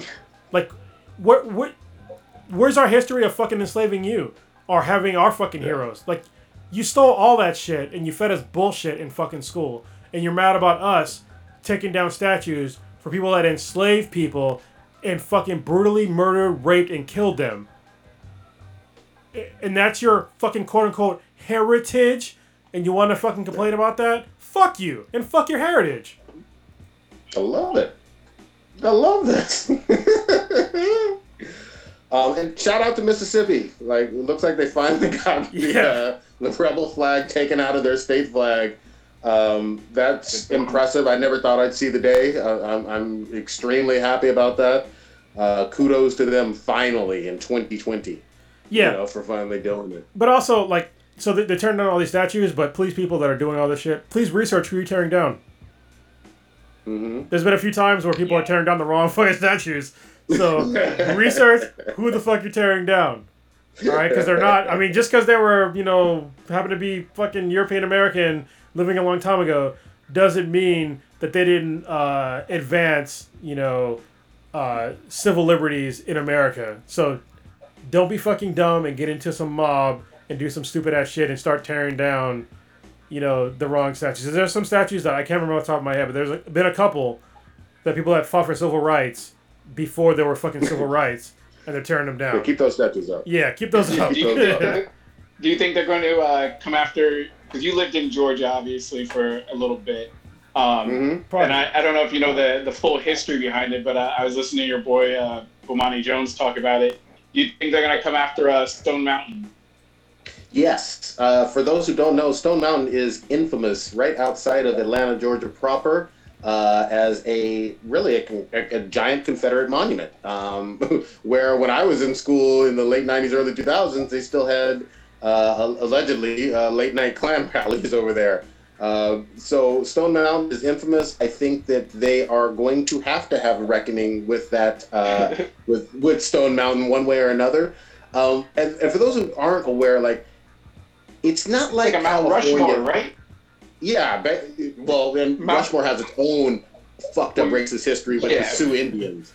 Yeah, but I'm just saying that for the Stone Mountain is sort of a Mount Rushmore with Confederate generals on it, correct? Yep, that's exactly right. Whoa. But what I was going to say for Georgia, which is kind of interesting, along with Louisiana, along with Mississippi, along with Alabama and South Carolina, these are states with substantial Black populations. It's not 4%, 6%, like California or something like that. These are states in the 20, 30%, sometimes up to 35, 40 even percent Black, and you still have terrible monuments. And as Kronos mentioned a couple weeks ago, what really helps those things stay up is a lot of voter suppression, which there's a long history of. So a lot of times when it's Kentucky right now, hey, should we take this?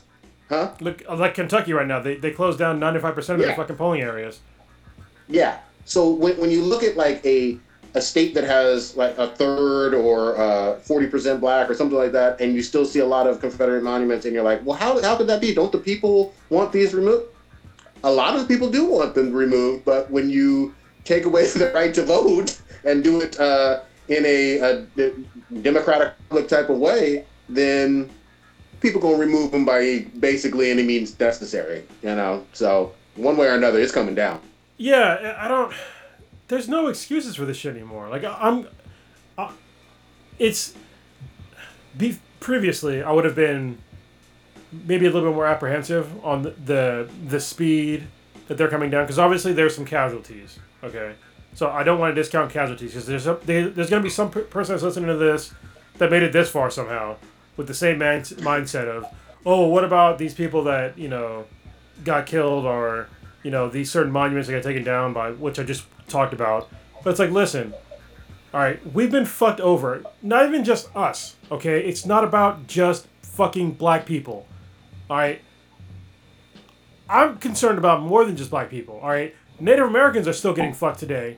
Mexican Americans are still getting fucked today. Asian Americans still getting fucked today. They're still getting fucking spit on and fucking beat up for goddamn COVID-19, all that shit. We're all minorities. We're on this shit together.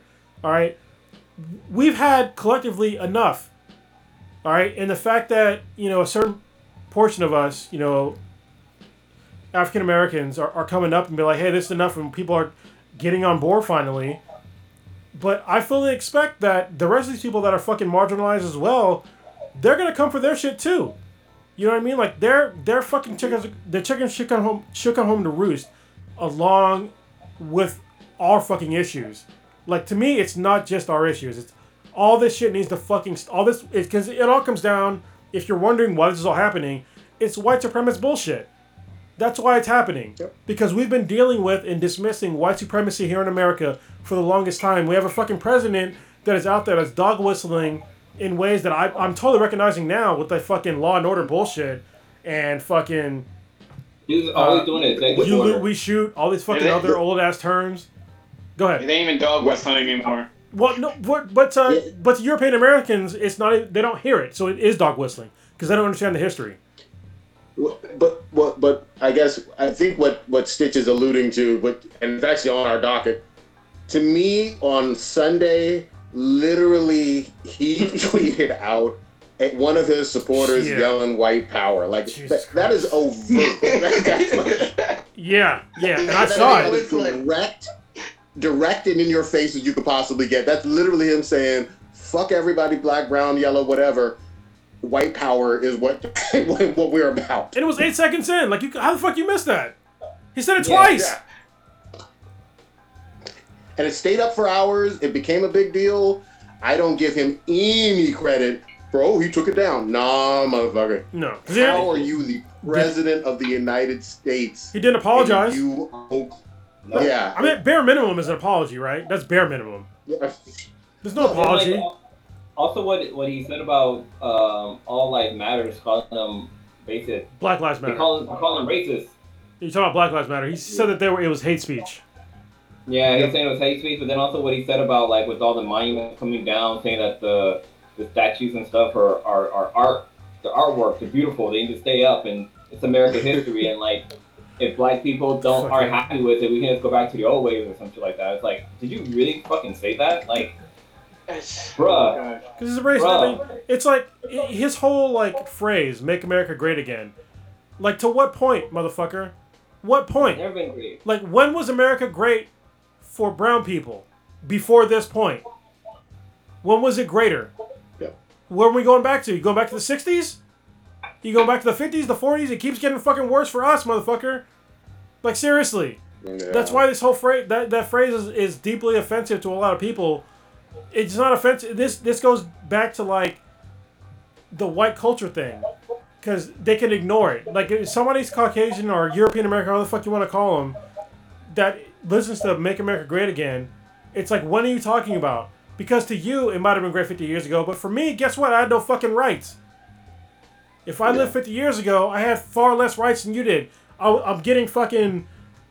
I gotta drink from a different fountain from you. I have to fucking get bitten by dogs or sprayed by fucking other bullshit, go to different schools. But you don't even fucking see that. You're just like, yeah, Make America Great Again. Sounds fucking great. Fuck you. I'm also gonna say this because, it's no longer June, but now we're in July. But the other thing too is, even for white Americans who happen to be lesbian or gay, you couldn't have any state-sponsored job, you couldn't work in Hollywood, you couldn't be a writer. Like, you were blackballed to even being white and quote-unquote passing as straight. If you were suspected of being a communist, suspected of being, again, lesbian or gay, you would be discriminated too. So there's a whole bunch of people. You couldn't even get married. 60s, back in the day. Huh? Yeah, I said you couldn't even get married. They just literally were able to get married in all 50 states within our lifetime. Like, that shit was very recent. Yeah, and they're still fighting it. They're still fighting it to this day. That's the crazy part. They just fought literally, like, last week about it again. And I'm like, how is this possible? You want to take rights away from people to this day? Like, why do you care what they're doing in their bedroom? I don't care what you're doing in your bedroom. I really don't. You could, as long as it's consensual, I don't care what the fuck you're doing in your bedroom. Yeah. Actually, I did a quick Google search I want to go and ask, when was America great?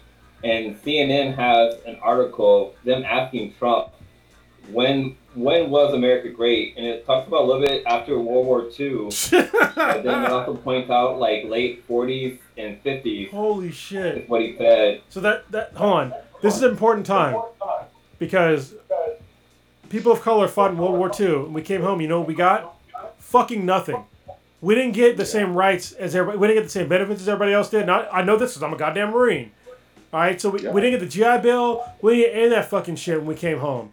We got fucking shit on. And where do we go back to? The fucking ghettos because of fucking redlining.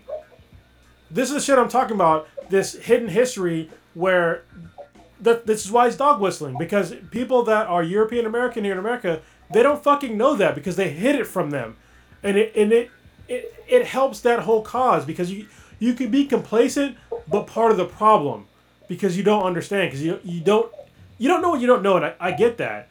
And it's also like part of the problem where I forget what book I read. It was actually White Fragility, where she was like,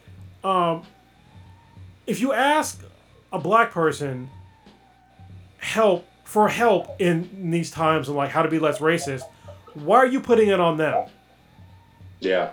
And don't get me wrong, there's a whole bunch of people that have talked to me privately that's like, hey, what can I do to help? And I've given them help. You come to me for help. All right, I will help you as the best that I can. However, do not expect the same reaction from everybody from color, because a lot of us are fucking tired. All right, and we don't want to have to explain racism in fucking 2020. So don't be mad about that shit, because you can Google. All right, we can all Google. Well, I had to fucking Google.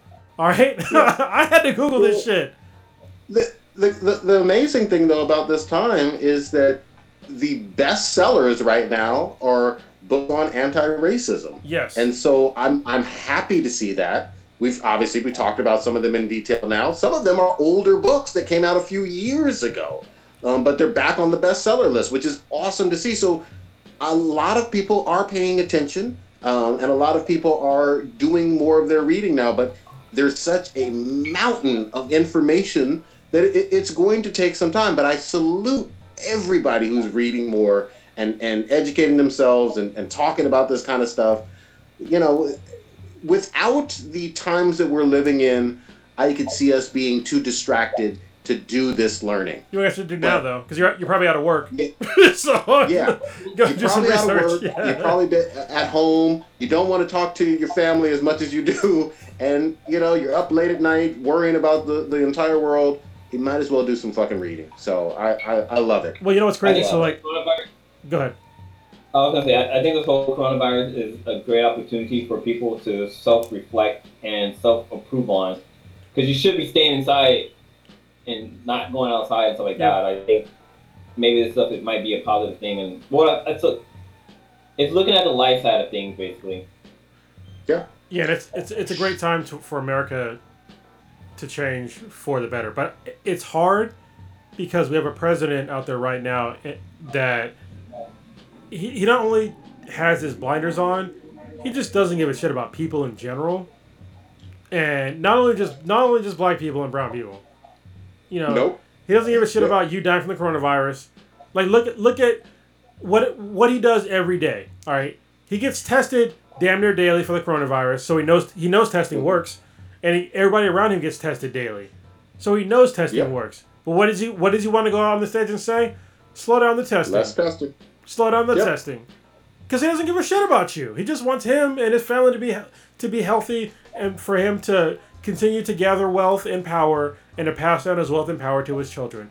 He doesn't give a fuck about you, no matter what color your skin is. No matter who you are, he doesn't give a fuck about you.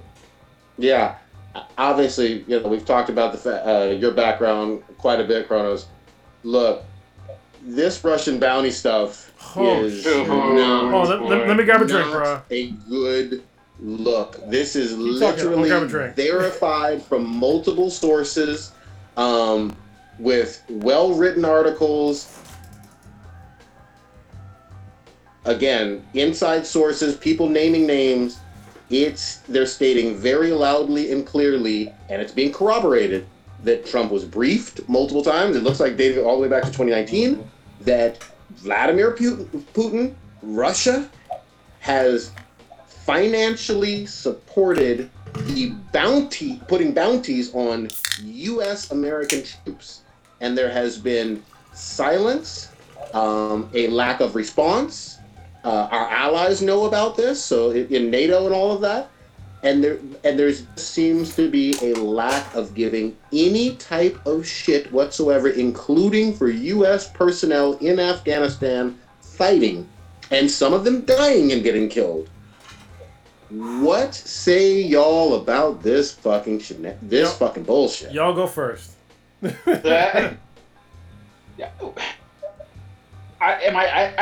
getting to the point where I'm like numb to it. It's like, how many times do we have to keep saying over and over and over again that this dude, he doesn't give a fuck. He's not going to give a fuck.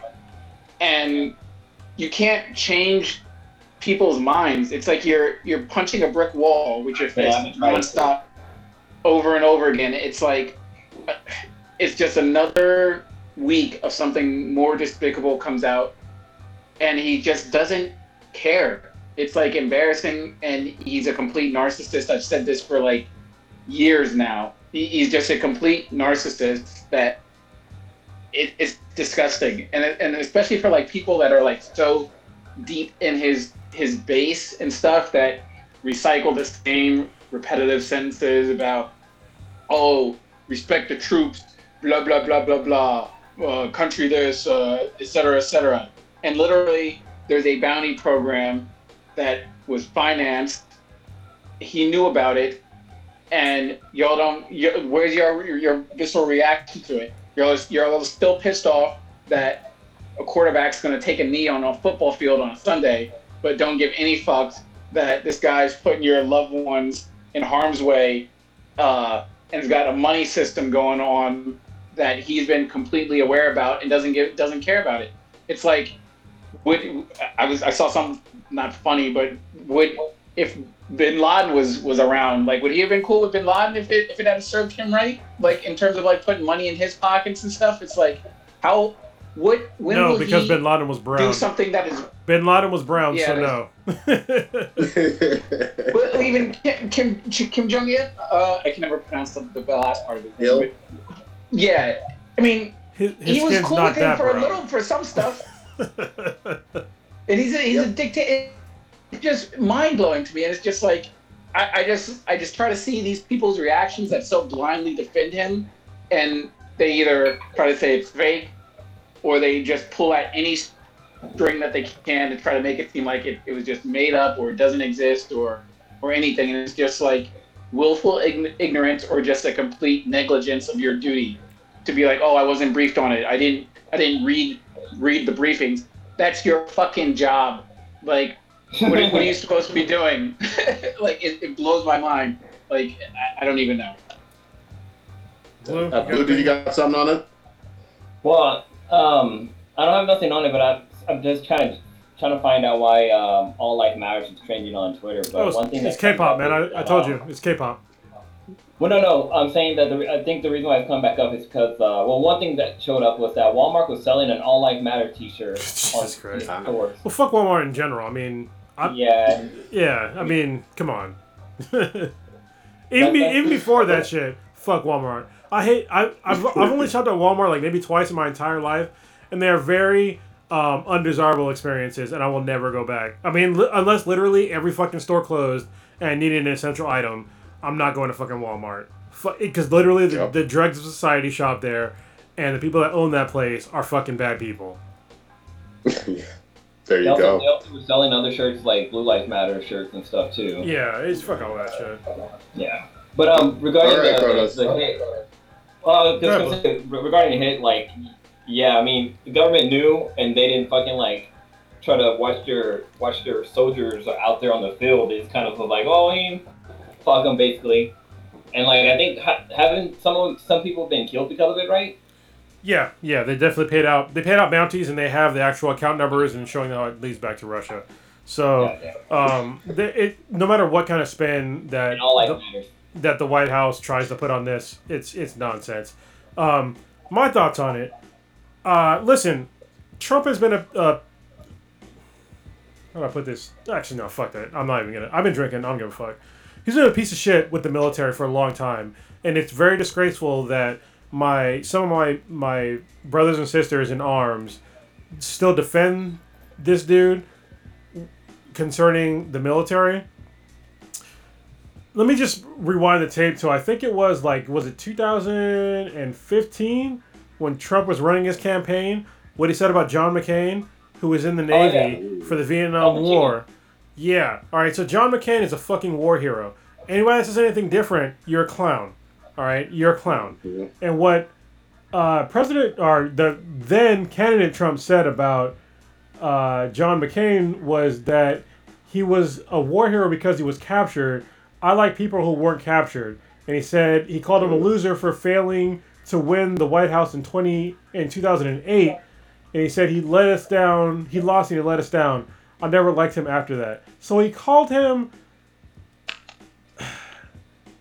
He said like people that weren't captured. Listen, not only was John McCain captured, he was tortured by the Viet Cong in such a manner to where he couldn't raise his arms up beyond his shoulder height. After that, okay? This is a man who sacrificed for his country. And honestly, I'm not a Republican. You know, I don't agree with all of John McCain's policies even back then. I actually might have voted for him back then, but he fucked up with Sarah, whatever the fuck her name was. Palin. Sarah Palin, yeah. Because I think back then I was leaning Republican side. But anyway, neither here nor there. But the guy, he fought in a war, and he got captured and got really fucked up that affected his entire... He suffered for the rest of his life for his country. Meanwhile, Mr. Bone Spurs never joined the military, never did anything for his country besides make some profit, and he wants to sit there and talk about a man who was a war hero, who fought for his country, and was tortured and suffered the rest of his life. And he so flippantly disregarded that, and people in the military still want to support this dude. Like, that's okay with you? Like, seriously? And he's also done other disparaging things for people in the military as well. Like, that's not his only discrepancy with the military. Like, he wants to claim things about the ability to choose different doctors if you're in the VA system. Yeah, but that's actually what President Obama did, and it's actually not a very popular program because most people can't use it. And I know many veterans that can't use it because they're disqualified from using it, or because the VA pulls them into their system and they make it so that you can't get out of the system to use a separate doctor. So first of all, it wasn't what he actually put forward. So he's stealing a program that President Obama put forward and passed. And also, secondly, it's a program that is not very successful. All right, and I haven't seen the rate of suicides from my brothers and sisters go down since he's been president. As far as I know, to this day, it's still around 20 people a day that are dying because of wars that are still going on. Has he stopped those wars? No, he fucking hasn't. You know what I mean? So if you want to talk about actually caring about the people in the military, why don't you fucking show it besides your bullshit platitudes? But you don't care. Just come out and say you don't care. Because I know you don't care. You put in less than the normal effort for us. And it's disgusting that I still have people that are out there. They're like, yeah, he's fucking great. Love this guy. But we're still dying. On both ends. To me, I mean, I can go back to, Reagan or Bush the one, or even prior to that, in the Nam era, all of those other time periods. Russian, if this had happened with pretty much any other president, Russia confirming that they've paid out bounties for U.S. Soldiers being killed. Look, this should basically start another, justifiable war. Bare minimum, some hardcore sanctions. Oh yeah. And he's recommended very recently for them to rejoin the G7. He's giving them it's for money. Gift baskets, basically. Yeah. When you're giving out bounties for U.S. soldiers being this is inexcusable and one of the most disgusting things I've ever fucking seen in my life. Yeah, meanwhile... No excuses. Yeah, I mean... Jesus Christ. What was that guy's name? I forget the dude's name. There we go. General Soleimani. Meanwhile, General Soleimani, who was an Iranian, who killed people... he definitely killed people, or at least was responsible for killing Americans by providing materials and knowledge to Iraqis and people in Afghanistan, by giving them means to kill American troops. He killed him in a really weird time. And this is... Yeah. And we know this. Meanwhile, we have definite proof that Russia is providing actual money, bounties, to kill American troops, and he does nothing. Nothing. He talks about how he's strong by killing this guy in Iran, but then he says, "Oh, I didn't get the brief for the Russian thing," which is more than likely the truth, from what I can tell so far. He's done some backpedaling. He's weak. It was in the daily briefings. The latest excuse is, "Oh, I don't read them shits." Yeah, you should definitely read them shits. Like I think it's called the PDB. Yeah. There's entire departments that spend weeks analyzing, verifying data, corroborating, talking with intelligence experts over. Like, there's a lot that goes into that. I've never worked for, the White House or intelligence agencies or whatever, but I respect the fact that there is work that goes into it, and it's your fucking job, like Stitch alluded to. Well, you know what it sounds like? It sounds like when you got a book report due, and you didn't want to read the book, so you decided to read the cliff notes, basically, and that's basically what he's doing. He's not doing what he's supposed to be doing. Well, you know what's hilarious to me now? So I watched the press conferences from the White House now with Kayleigh McEnany. Thanks, mm-hmm. Yes, McEnany. I don't know. The blonde. Kennedy. Yeah, the blonde chick. These briefings are fucking hilarious to me. Because she comes out there with a fucking very large binder to keep the lies straight. And it's funny because K-Mac came in and I was watching one of the briefings today. And K-Mac came in and she was like, "Oh my god, it's like a college kid that has an open book test." And that's the size of the book that she has. But also, I'll tell you what's bad. All right, she has this open book, this very large binder full of like all this stuff, but it's also like they've outmaneuvered reporters by knowing obviously what the fuck they're going to say. You know what I mean? And it's very obvious, and it's disappointing, but she's also not answering the questions. Like if you asked her what the color orange looked like, she would tell you what the color blue looked like, and it's very obvious to me.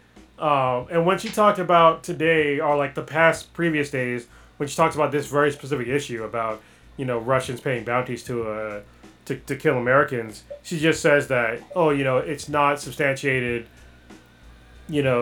intel, or, that's basically what she always goes back to, is that it goes back to it's either not substantiated or there was a leak and we need to find the leak. I'm like, okay, so was it not substantiated or was it a leak of actual intel? Like, you can't say both, because they can't both be true. That's how logic works. So, she's obviously lying, and they press her, and she keeps going back to the same two things, and it's like, you need to just tell the truth, and she also says that, the president has been, so strong against, Russia. He's closed down consulates, he's done these other things, but it's like, none of those things really fucking mattered. Because they're still paying money to kill American troops. So why don't you answer on those questions? She's a parrot. Yeah, and a bad one at that. Like, you can't even... I've never seen a press secretary come out with a fucking book full of shit. And literally when somebody asks a question, she's like flipping back through and like looking through like what she should say. I'm like, how the fuck are you a press secretary? Like, are you serious? Because that's what he wants. The person who hired her, she's doing what the idiot that hired her wants her to do. Yeah. Like, the bar is so fucking low that she is doing a great job for her boss. Her boss thinks she's the best fucking person for her job ever. And all of us can see she's a fucking lying moron. She probably knows she's a lying moron. And I hope that I don't think she does. Puts out a book. No. I don't think she realizes that at all. She's just reading the script. I think they're all complicit. It's like when Spicer was doing it, when the girl that looked like she had a stroke and half her face was doing it. They all Saunders, I forgot her name, but yeah. Know what they're doing. It's like fuck. I got this shitty ass job, but this shitty ass job pays really fucking well, and it's something that I can put on my resume fucking forever, and I'm gonna have a fucking book deal without a doubt or whatever, guaranteed. If I just eat this bullshit sandwich for a couple months, and they're doing it, and it's embarrassing. It's like they're weighing greed versus like self-respect. That's how I sort of see it. Well, it protects. Honestly, it protects the status quo, and it protects it's protecting white culture. Like everything that they're, and when I say white culture, I'm not talking about every single white person here in America. White culture is an abstract thing. Like I said before I talked about all this shit, I do not like the term white and black people because those two things do not exist. White culture should not exist, but it is a thing that is protected by more than just white people. Okay? Mm-hmm. I've seen a lot of non-white people protect white culture. Alright, in very disturbing ways against people that are minorities, and they don't even realize it because it's a white culture. So when I say white culture, please don't be offended. It is an abstract thing that doesn't apply to just pale people. Okay? There it is. I love this. This is. I would additionally say it does circle back to greed. I mean, we see clowns like Candace Owens and those fucking moron twins that are out there. They're filling that role of the black guy that agrees with the ridiculousness or the policies or their viewpoints, and it gives them some sort of validation for their things because this black person also agrees with what I'm saying, so therefore it's got to be true because a black person agrees with it. Well, that's what's embarrassing about at least me is that some of the things that Candace Owens said, and other people of color that said about certain issues, I was like, I'm kind of on board, but now I'm just like, oh, fuck no, I'm not. Now that I'm like educating myself on these things, it's like you are parroting all the wrong shit. I think we talked about it in the chat. Did we talk about it on the podcast about white on white versus black on black crime? Yeah, we talked about the statistics where it's basically the same numbers. It was in the chat though, right? Not in the podcast. Say it again. Was it that in the chat or the podcast?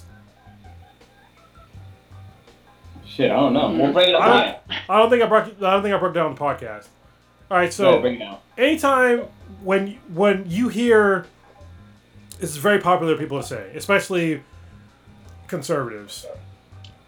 Anytime any kind of violence comes up, like especially mass shootings, they'll talk about black on black crime. Okay, black on black crime isn't some fucking crazy, insane thing. Black on black crime is not a foreign entity. It's a normal thing that happens with violence against anybody. Alright, so black on black crime and white on white crime. You notice how you never hear about white on white crime? It's because it's this fucking... It's part of white culture, again, in the abstract. It's white culture. Alright? It's because people want you to believe that things that are white are normal. That's what they're basically trying to tell you. Is that it's a normal thing that happens. But white on white crime happens too. The reason why you don't hear about it is because it's sort of a normalized thing. But white on white crime actually happens at a higher rate than black on black crime. And you can Google that shit. It's like, I think it's like 5% higher rates. It's because people... Go ahead. Sorry, just not to cut you off. So I had a discussion with a Caucasian lady last night regarding this. She brought up, like, how come All Life Matter isn't protesting for, like, I posted this on my Facebook about this kid that was burnt in Chicago. Like, how come Black Lives Matter isn't, like, protesting for that? And it led to the thing about this and that. She's like, well, if Black Lives Matters, then why are they not protesting black on black crime? And I brought up the whole fact that, white on white crime is way higher than black on black crime. And I actually shared an FBI statistic it's out there. That showed that. I just posted it in the chat right now too. So this is just for homicide. So for homicide, white on white murders are higher than black on black murders, but it's very slightly. And this is from a study from 2018, so it's a little bit dated, but like the numbers are there, and this is from our government. Well, the reason why that ethnic group versus ethnic group crime happens is because people have this really weird misconception that people will leave their neighborhoods to kill people that don't look like them. That very rarely happens. And if you look at actual white on black crime, like white on black homicides, that's higher. So why don't you see that shit? because they make the whole white culture thing normalized here in America, and you can look up the numbers. I mean, that's how it breaks down, because they want you to believe that, you know, that we're the boogeyman, that we're dangerous people, that we're all violent, but that's not the case. And it's fucking bullshit. I'm tired of hearing it. The main thing is that people don't seem to realize is that most of America is still segregated. We still are. And that's the main issue. And so when you have a segregated community, when you get mad at somebody, it's probably somebody that you fucking know. When you want to kill somebody, it's probably somebody that you fucking know. You know what I mean? And so it's probably somebody that looks like you, because most of these places that have high crime rates are poor people that look like you. Yep. It doesn't matter what color your skin is. And the data suggests that. Can I add just one quick thing? One of the books that opened up my eyes to the whole redlining and some mythology with, communities was that Color of Law by Richard Rothstein, I think was his name. Right. But anyway, the thing about it was there was always this myth that I had heard my entire life, and you guys have probably heard it too, that there was this exodus of white flight from inner cities, and that's what created large communities that were only black and brown, and the suburbs being white, right? Yeah. I mean, they put us there. So that's bullshit. Yeah. Complete bullshit all the way around. It was government policies. It was government zoning. It was literally stuff with the banks, stuff with the lenders, all the way up until like the late 70s, early 80s. I mean, and even after that, in multiple cases. White flight is real, but when the era that he's talking about, it was not real yet. Well, here's what I'm saying though. It did not transform neighborhoods as this number one factor in it. Yeah. It was mostly about you could not sell your home, or were not allowed to live in. Like, read the book, but it's the aspect of white flight being what caused it is nowhere near, and Richard Rothstein breaks this down completely well. It was more about government and local policies allowing people to live places than anything close to white flight. He breaks it down that it's a myth. Yeah, I mean, well, so I'll push back just a little bit. Back then, like the era that you're talking about, redlining and all that stuff, obviously that was the major contributing factor. But there is major data today of where once the population of brown people reaches a certain percentage, there is white flight, and there is data to support that. But that's today. It wasn't 50 fucking years ago. 50 years ago, we were forced to live in a certain area, but today, once you like, the White Fragility book went through it when she talked about how she would talk to her, like she gave an example of like how a couple that she knew, a married couple, they moved to New Orleans and they bought a house for $25,000. And they had to buy guns because they were worried about where they were living. And so they had a conversation of like all these code words where they basically, she broke down to where they understood they moved into a black neighborhood. And so once she called it out, and she was like, like, why did you, say blah, blah, blah. And she's like, oh, well, I wouldn't want you to move. I wouldn't want you to move there because it'd be too far away. And she flipped the script. Yeah, I think it depends on city by city. Yeah, definitely read the book because it even goes into some stuff with today. Well, mostly what is the name of the book yet? So I got to write down. Yeah, mostly about economics being the biggest factor. Like, yes, you're going to have people of the same income in general living in the same neighborhood, but you should have an ethnically diverse but still income kind of specific Prodigy, living in that neighborhood. What's the name of the book again? It's The Color of Law. In fact, I still have it. I'll bring it. I'll drop it. No, I got it. It's already. I'm about to download it right now. It's by Richard Rothstein, right? Yep, Rothstein. All right, grabbing it right now. But you know what? I'll say this. should we wrap this one up for tonight? We can go on and on, but yeah. I feel like we've dropped some serious awesomeness. We've got to research so much stuff. Pistol Betty and Machine Gun Grandpa or whatever, the old couple that had the guns and Jesus Christ at the rally. Yeah, we can talk about it next week. It's literally late. Yeah. We could save it because I love the memes about them. Stitch, what you got popping this week? Oh, we're already. Oh shit, good one. All right, I guess we're ending it. You thought we could go forever. Oh, I didn't realize it was already like 2 hours and 20 minutes in. Yeah, that's fine. Yeah. Just chilling, relaxing, staying inside and everything. I talked with you about doing another sort of interview, and kind of continue on our whole Black History lessons. That really awesome conversation with Mama French. You guys have a question about There's a question from Mama French. Oh. Give me 1 second. Oh. Just bullshit for a minute, and I will tell you the actual question. So it's actually from a. I got it now. Mama French, do you sit on the Alabama A&M side at the Magic City Classic? And that is from a relative by me and Prodigy. Okay. So I'll put it in the chat. So yeah. Thank you. I forget where was that. Oh, so yeah, so we had our one interview with Mama French. So this one I kind of have 3 people lined up, and I kind of want to have a discussion on HBCU and sort of educate people on that whole college life and everything. Obviously, Prodigy went there. Your mom went to an HBCU, and so did my sister as well.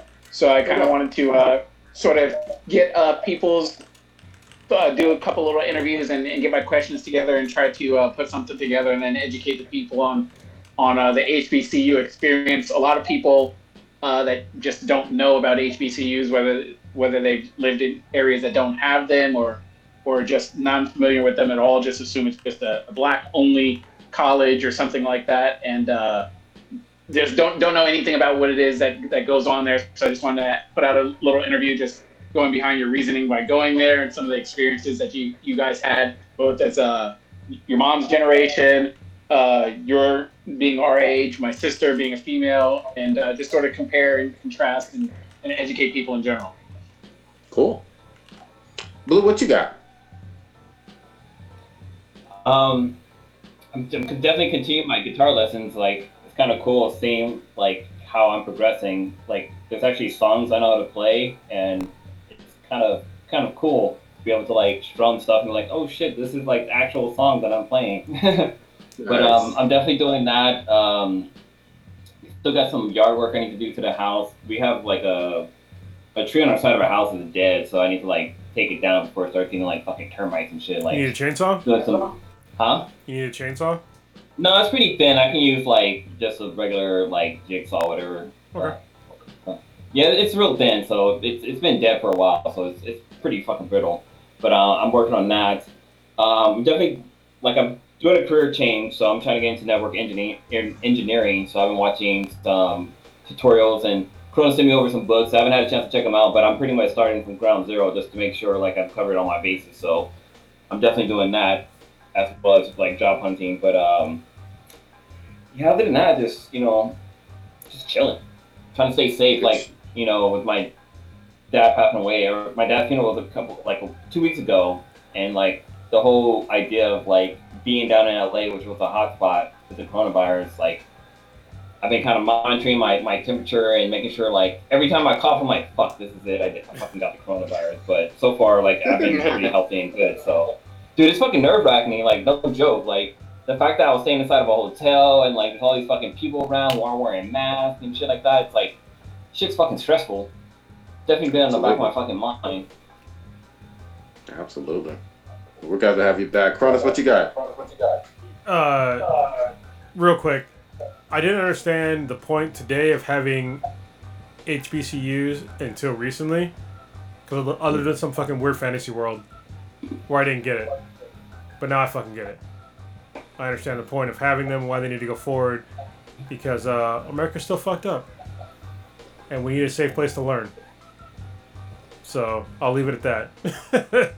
And also, Blue. That's good. I'm gonna try to learn the bass because I have a bass guitar, and I'm gonna try and learn that. And maybe we can. There's an app I've been using called Musician. Yeah, it's actually really good. I heard about that, and then I took a lesson from a couple lessons from a guy with my oldest daughter.